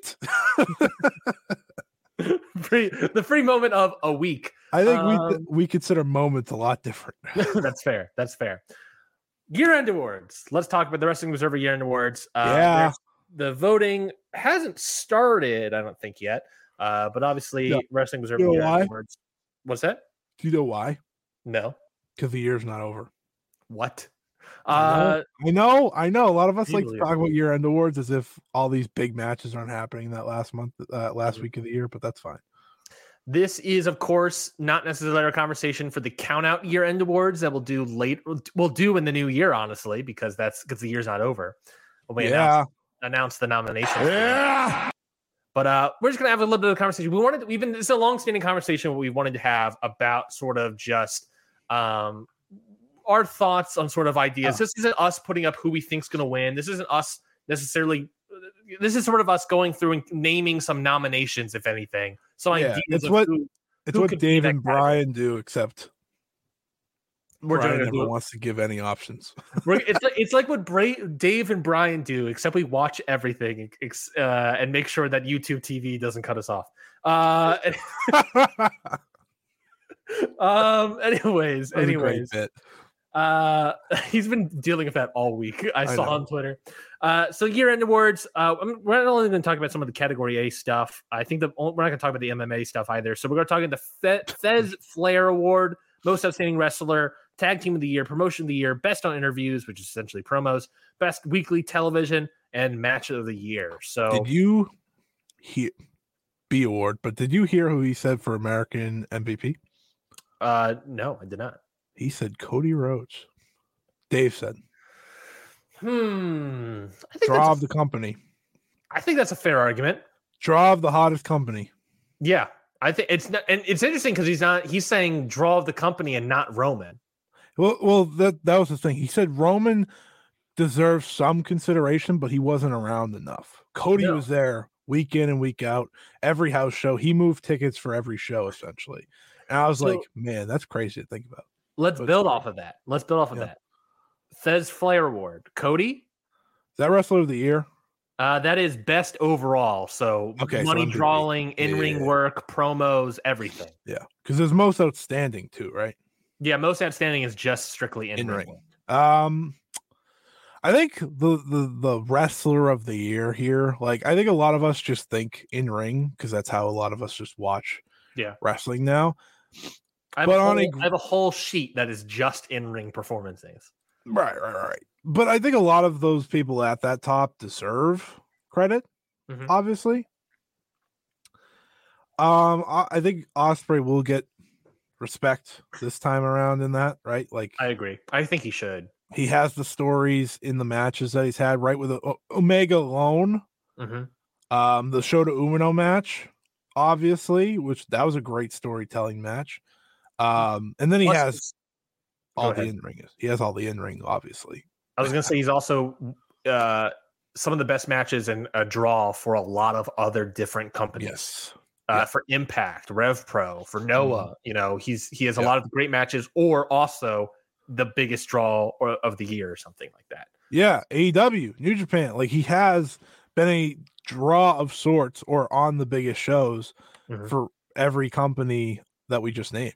You know? So I definitely think that gives him a lot of love. I think it's best to like kind of look at the best of each company. Yeah. Right. And I think this will come down to AEW, WWE, and New Japan. Obviously, this is the Observer voters. So Ospreay for New Japan, I think that makes more sense. Over Okada, probably, yeah. Yeah, because Okada had a bad second half. Not a bad second half, but an uneventful second half. If his first half carried to the second half, I think Okada would comfortably be in this conversation because he had incredible stories this year. His second half wasn't bad. The Trios title run isn't bad. I love that Trios title run. I agree. It's quieter. It's just quiet. Yeah, it's not. He's not at the front, like Ospreay has been. If you had to pick someone from WWE, I think Cody honestly is a great point. I mean, Roman has only been around for 7 matches. There's that house show conversation of whether or not he's properly drawing on house shows on those 4 matches and house shows. Cody wrestled. I saw a stat that WWE put out. He's wrestled 99 matches this year. Yeah, he is the workhorse of WWE of the US, like for major companies.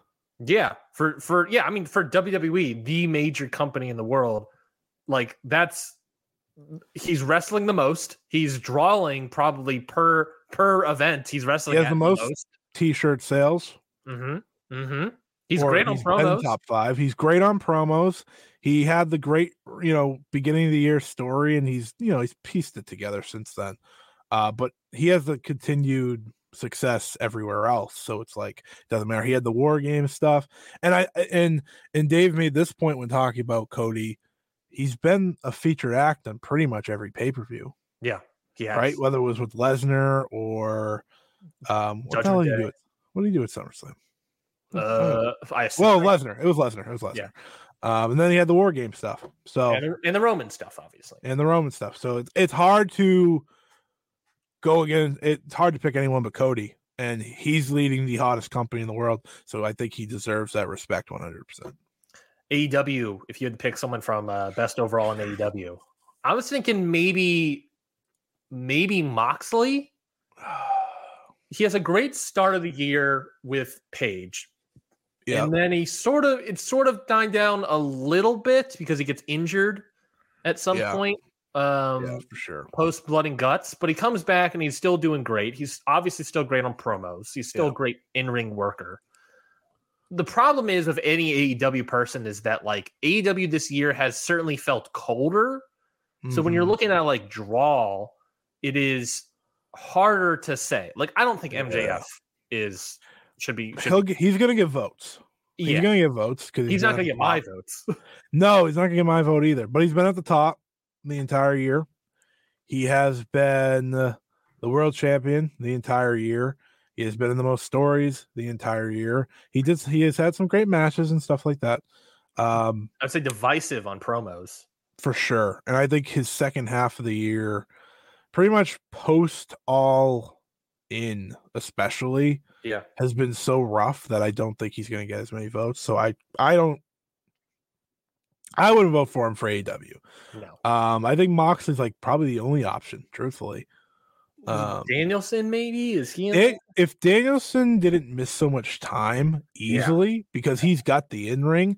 I was gonna bring this up with the most outstanding. He's the only person, and this is based off consistency, that I could see probably challenge Ospreay in any way in the awards this year. Because like I know for me, a lot of Danielson's matches rank very highly. Like if we were to take a cumulative like score for me, which I don't have, I should do that next year. Actually no, because I'll watch like a scrub match for people and I'll absolutely take it. Anyways, he's just like I don't know how many matches he wrestled off the top of 21. 21 out of 21, probably 2/3 of those have been great.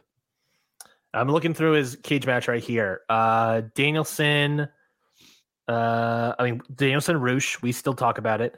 I loved that run that he had at the beginning of the year with all those big matches. Yeah, Tony Nese, the tag match against Top Flight. I remember that being good. Danielson, Takeshita, Bandito, Cage, Timothy Thatcher, Roosh. That was all those big matches right there. I remember the Bandito one fondly. There's the 60-minute Iron Man match against MJF. Of course. There's the Anarchy in the Arena, which will get match of the year votes. I think so. Anarchy Arena. Then there's Forbidden Door against Okada. Yeah. Then there's the All Out No DQ strap match, which was incredible. Might be my favorite Danielson match of the year.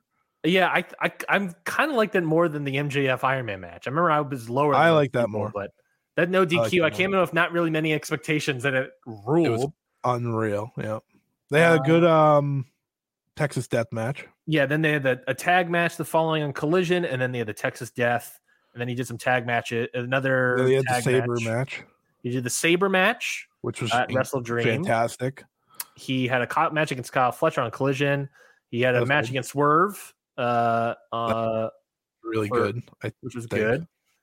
Then the match the following Saturday against Christian Cage. Andrade. Then a tag match against Kazuchika Okada and Orange Cassidy out of nowhere on that Philly show. And then this Eddie Kingston match.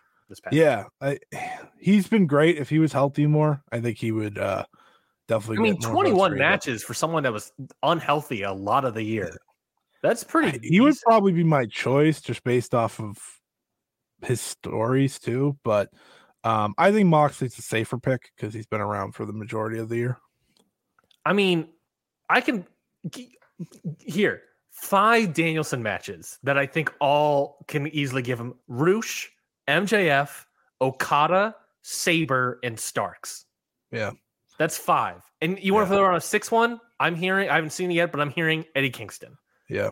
If you want to add a 7th one, from my memory, I'd add Bandito. If you want to add an 8th one, the other Starks match. Yeah. A 9th one, if you really want to stretch it out, Anarchy in the Arena was always fun.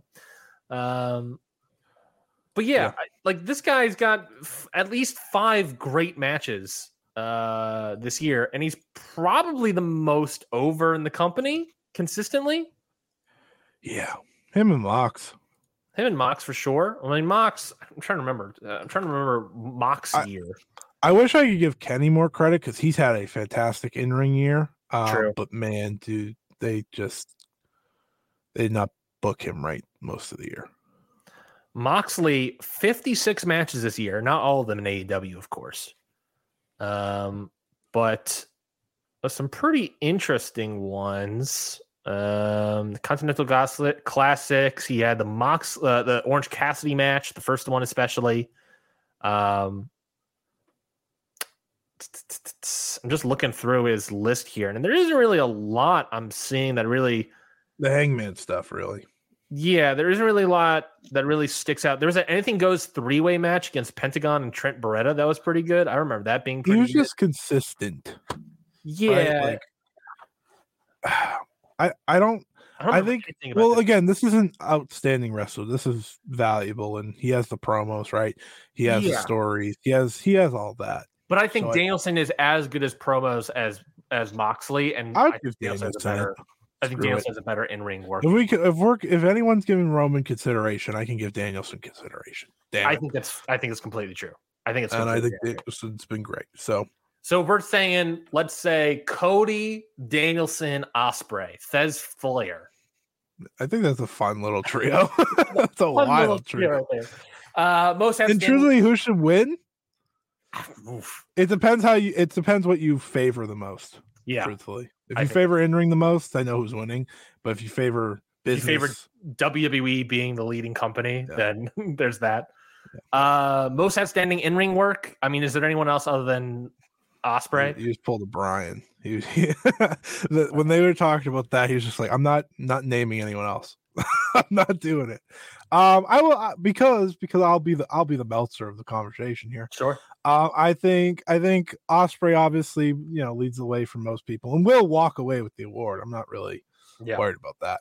But I think Okada deserves some love. I think Kento Miyahara has been fantastic this year. If you want to give a little All Japan shout out, All Japan's had a phenomenal year. He's been at the forefront of that. Yuma Aoyagi has also been really good this year. Mm-hmm. Yes, he has. Danielson and Omega, they've had great, despite the injuries for one and the struggles of health for another. I think they both deserve credit as well. I mean, like we just said, I just went through Bryan Danielson, so I was like, I can easily name 5 great matches. Danielson would probably come in second. Yeah, truthfully, just because if he had the full year, right, no injuries, there's a very good chance he'd be number 1. Yeah, I think the problem is that Will Ospreay has had like the best match in like every promotion this year, and he's mostly stayed healthy outside of that little period where he got hurt. Danielson got hurt so many times. Who's your top 5 wrestlers according to your match? Ospreay, Okada, Moxley, Miyahara, and Omega, but Danielson's right behind Omega and will be ahead of him very soon. Yeah, I could just tell you now, he will be ahead of him when the Continental Classic's over. Yeah, I'm very confident in that. I have Ospreay, Danielson, Omega, Okada, Moxley. That's almost exactly the same. I just have Kento mixed in. I've watched a lot of Kento this year. I'm behind on All Japan, so I got to watch a lot more Kento. I've watched so much Kento this year. Where is Kento? He is 15 on my list. I have Yuma Aoyagi at 10. I've watched 54 Kento Miyahara matches this year. I've watched more Kento matches than I have Ospreay, Okada, Omega, and Danielson. Yeah, that's kind of crazy. Yeah. I think I've only watched 52. Oh no, I watched 12 Kento Miyahara matches. That's crazy. I'm like I said, I'm super behind, and I don't watch. Next year you're into All Japan, baby. You have no choice. Yeah, baby. I believe I'm fully caught up on New Japan now, and then I'm gonna catch up. I started catching up a little bit on like Puro Joshi stuff, and I think I'm going to spend the next week, assuming no more migraines, let's spend the next week trying to catch up on all that stuff.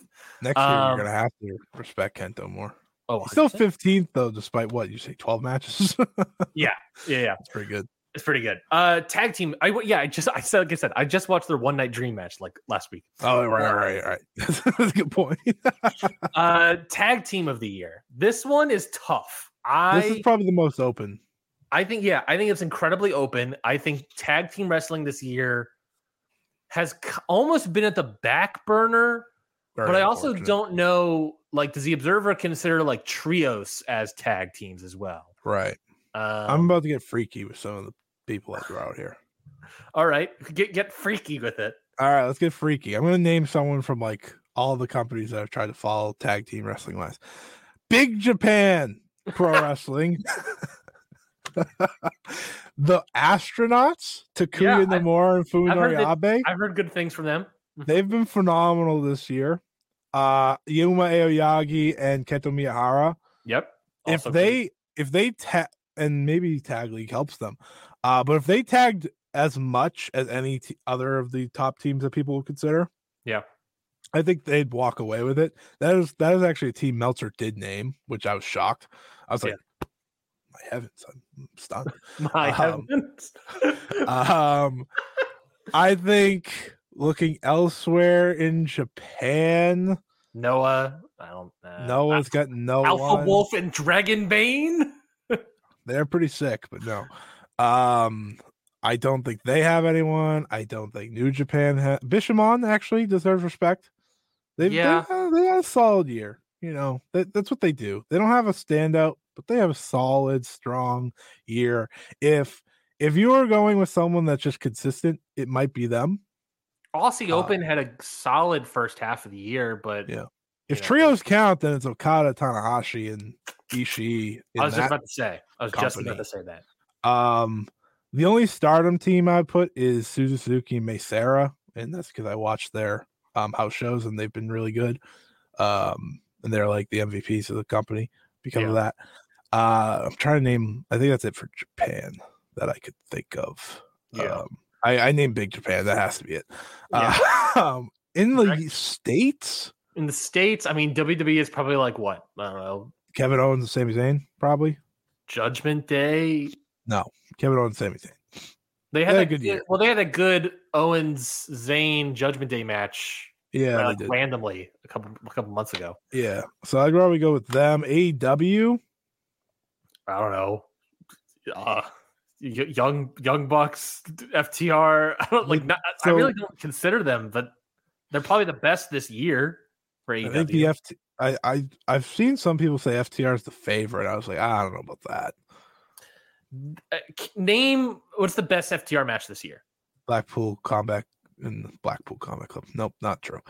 Bullet Club Gold. I was just about to say probably Bullet Club Gold. Beyond that, name a non-Bullet Club Gold match. Yankeroons. Looking at the match guide. The Bucks match at All In was pretty good.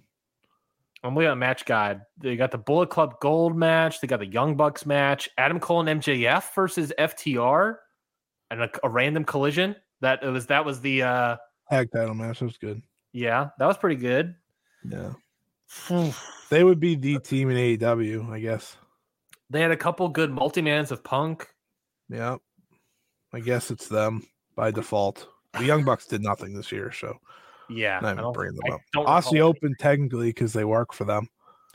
Aussie Open, but the last good start to the year, but they stunk after. They were fine after, and then Mark Davis got injured, and it was just like, twice. Yeah, so that sort of poo-poos that. Mexico? Anyone in Mexico? No, there's no consistent teams. Yeah, we didn't really mention anyone. Any best overall? Mystico? Oh, MVP, Mystico, baby. Yeah, obviously Mexico MVP has got to be Mystico. But what about in-ring work? Most outstanding for Mystico? Maybe? I think he could get. Yeah, I think he can get all the awards. Just give him all the awards. I think Mystico should get all the awards. I think he should just win. I would have voted Mystico as Tag Team of the Year. Any team he was in, it was great. Promotion of the year. I think this is another conversation that we've sort of had off and on, where it's just sort of like, I don't know. People don't like it, but it's WWE. Yeah, I think the problem with that is just it's like WWE has undoubtedly had a great year. It is just comes down to your own personal subjective tastes. If WWE has had a great business year, but if you don't like the product, then it's hard to vote. Like, I'm not a huge WWE fan, so it's like hard to vote for them when I don't necessarily have the product. Other than that, I think the only other contenders for me are like CMLL, who has had a fantastic year all year long, and selling out arenas constantly. Arena. It's a singular arena. Fair enough. The one arena multiple times. I know they sell out a lot of other places when they go, but and then all Japan has also had a good year that has slowly built themselves up to fighting against Stardom as like the number 2 company in Japan. Yeah. It wouldn't. I mean, they're not going to win that fight just because the Bushiroad sizing, crushes everyone. Next year, Bushiroad and Stardom are going to be like, all right, let's fight. That's enough. Enough. You had your shot. I think, here's the praise I'll give All Japan. They might have the best match of any company in the big year-end, beginning of the year Japan stuff. Mm-hmm. Like, I don't know a match that has as much excitement around it than the Triple Crown title match between Nakajima and Miyahara. At the end of the year. Yeah, which is on December 31st, so don't fill out those match of the year ballots just yet. That could be a great topper for All Japan's year. I'll confidently say it will be. I'm very confident in those two. Mm-hmm. And the story they'll be able to tell. But it will be a great topper, and I'm hoping they do well on the rest of that card. Yeah. I think they're bringing in some of DDT. They're DDT's champion. Who the hell is it? Ueno? He's going to be on that show. I think so, yes. He's fighting the junior guys, the top junior guys. Mm-hmm.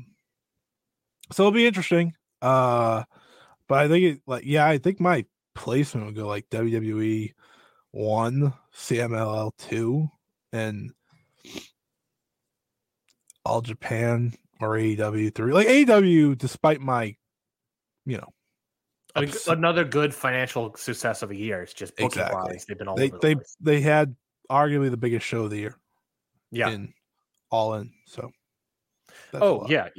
Easily. And I think that's the frustration that comes down to. I think a lot of these promotion of the year things. It comes down to how much weight do you give financial success for the company? Because then it's easily WWE 1, AEW 2. CMLL you can probably put in there as 3. But then it comes down to subjectiveness. I think AEW's years booking wise has been very spotty. WWE, I'm not fully into it. There's been moments where it makes sense. Yeah, but they've worked. I know WWE's working. But it's working for not the hardcores, but it's working for their fans. Exactly, and their fans are the most important part mm-hmm. of their puzzle. AEW is not working for their fans. There you go. Yeah, that's the best way to make that basis, right? Yeah. Best on interviews, promos.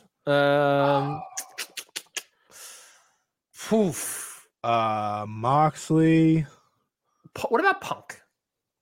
Obviously, he's been great, but people are not a lot around. But he had a good run. Mm-hmm. The real world champion, Christian Cage. Ooh, interesting. Christian Cage has been a great promo this year. That's an interesting. I kind of like that a lot. I kind of like Christian Cage a lot. Cody, we've already mentioned sort of as well. Cody, of course. I think Cody will get a lot of votes. How much votes do you think MJF's going to get? A decent amount. I think there's still people that like him. Christian is like a dark horse, I think. I think Christian might get my vote. He's had a very strong year on the mic. Yeah. If Eddie Kingston, obviously. He could get some votes, sure. He's just not he wasn't in a prominent spot enough.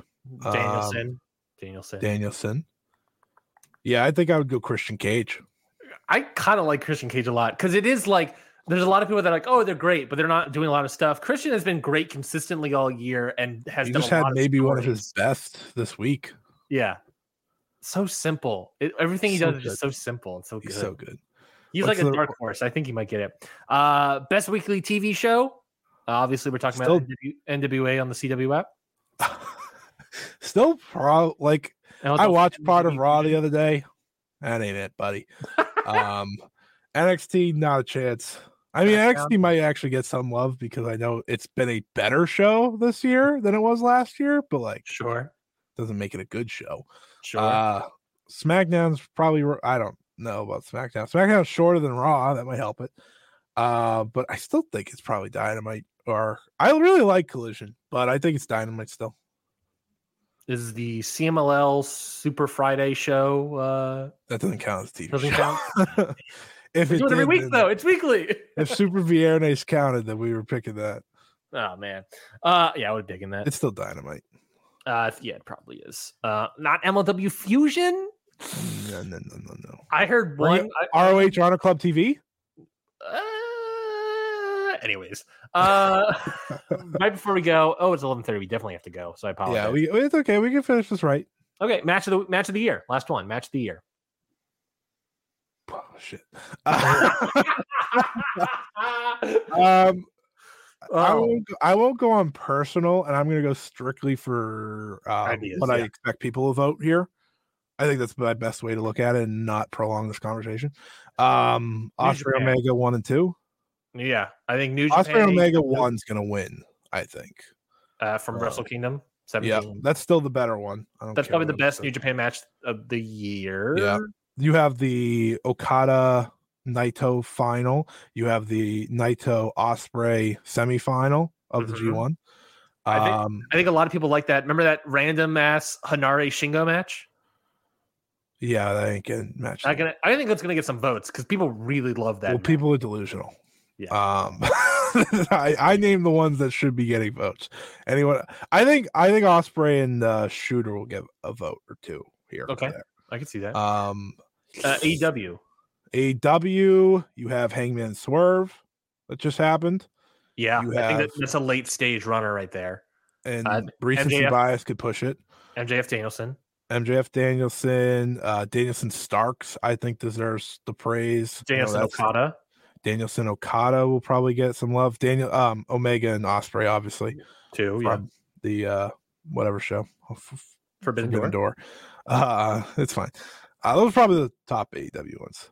Saber Danielson, I'll throw in there. Saber Danielson as well. Yeah, that's probably all. WWE. It comes down to taste. When I'm voting in this, yeah.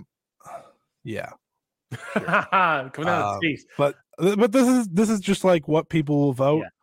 WWE, Roman Cody maybe. The tag title main event from WrestleMania. That was a really good Kevin match. And Sammy. I could see that get some votes. That's probably their match of the year, truthfully. Gunther and something. Did he have a surely Gunther has a match of the year potential? The three-way from WrestleMania with McIntyre and Sheamus? Maybe? Yeah, I went 3 3/4. All right, well, I'm not asking you. I know, but I'm just saying, it was good. What did Dave give it? That's what these people look for. Great point. That was WrestleMania Night 2. He gave it 5 stars, so there you go. What did you give the Night 1 tag match? I'm so happy you asked. This is WrestleMania Sunday, bastards. I clicked on the wrong one. Yeah, they were Night 1.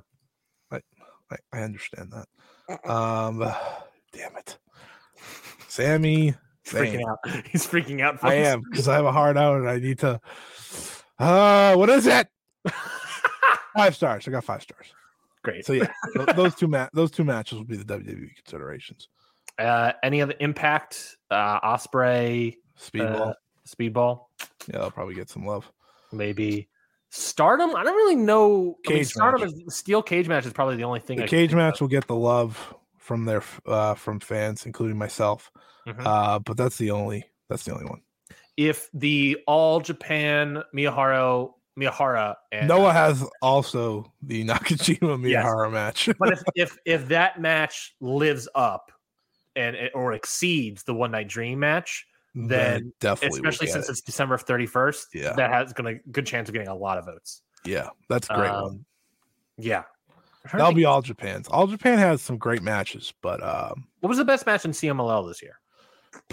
Rocky and Volador? Rocky Mystico? Volador, Rocky and Mascara Dorada. Yeah, the anniversary show was kind of a letdown a little bit. Yeah, for what was a great year. Maybe Dorada or Volador with Rocky. Those would be my two choices off the top of my head. It feels like it's a Rocky match because otherwise they've just been consistent. That's shout out to Rocky, by the way. Yeah. Mover and shaker. I think it is. Plugs, match of the week. Scotty, great. Match of the week. Danielson and Kingston. Easy peasy. We didn't talk about it. And I saw Godzilla -1. Yes. It was unbelievable. I was crying for like the last 30 minutes. Really? Or not crying, but I had tears in my eyes. It was incredible. That's my recommendation of the week. I'm going to try to have a new recommendation of the week for the pop culture freaks out there like myself. It was insane. I saw the love for it. I went on a whim, just went right to it. Theater was packed, by the way. Yeah. It was the first time I've been in a packed theater in a very long time. And I go to the movies a decent amount. It was fantastic. Might be my movie of the year. I saw Oppenheimer. I loved Oppenheimer, but this was. Is Godzilla -1 playing in theaters? Yes. That's what I just said. I went to a theater to see it. Ooh, AMC North. Highly recommend. If you can do subtitles, you'll be perfectly fine. I'm sure if you're a Japanese wrestling fan, you can do subtitles. I really want to see a Dream Scenario, the new Nick Cage movie. I don't like Nick Cage. Oh, okay. That's fine. This show just ended, Ryan. The show's like, all right, well, fuck you. Follow me at Scotty Wrestling on X. And I gave you all my plugs. Follow me at Ryan Nicey. I realized the other day I've not seen a single Marvel movie except for Guardians this year. But I only watched Guardians because that's the only good one.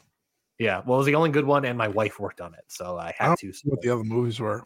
Also, I saw Guardians for free now that I think about it. Guardians for free because I went to the press, well, not the press screening, but the crew screening. Good time.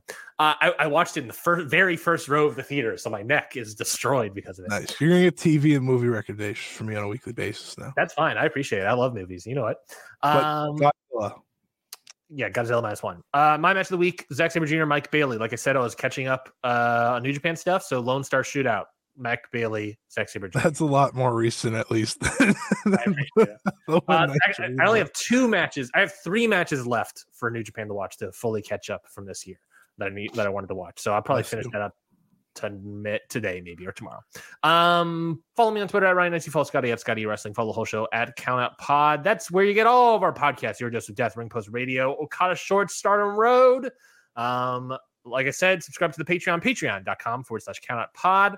Like I said, I'm going to try to put out more stuff next year. I have some plans in mind for next year regarding the Observer. That's all I'm going to say. I will be back next week for a massive show. A lot more interesting topics probably next week. We're talking the Continental Classic, Impact Final Resolution, the final pay-per-view for Impact's history. AEW Winter is coming, Ring of Honor Final Battle, Rev Pro Uprising, whatever the hell else happens in the world of professional wrestling. Until next week, we will see you all. Goodbye, everybody. This has been a Countout Podcast.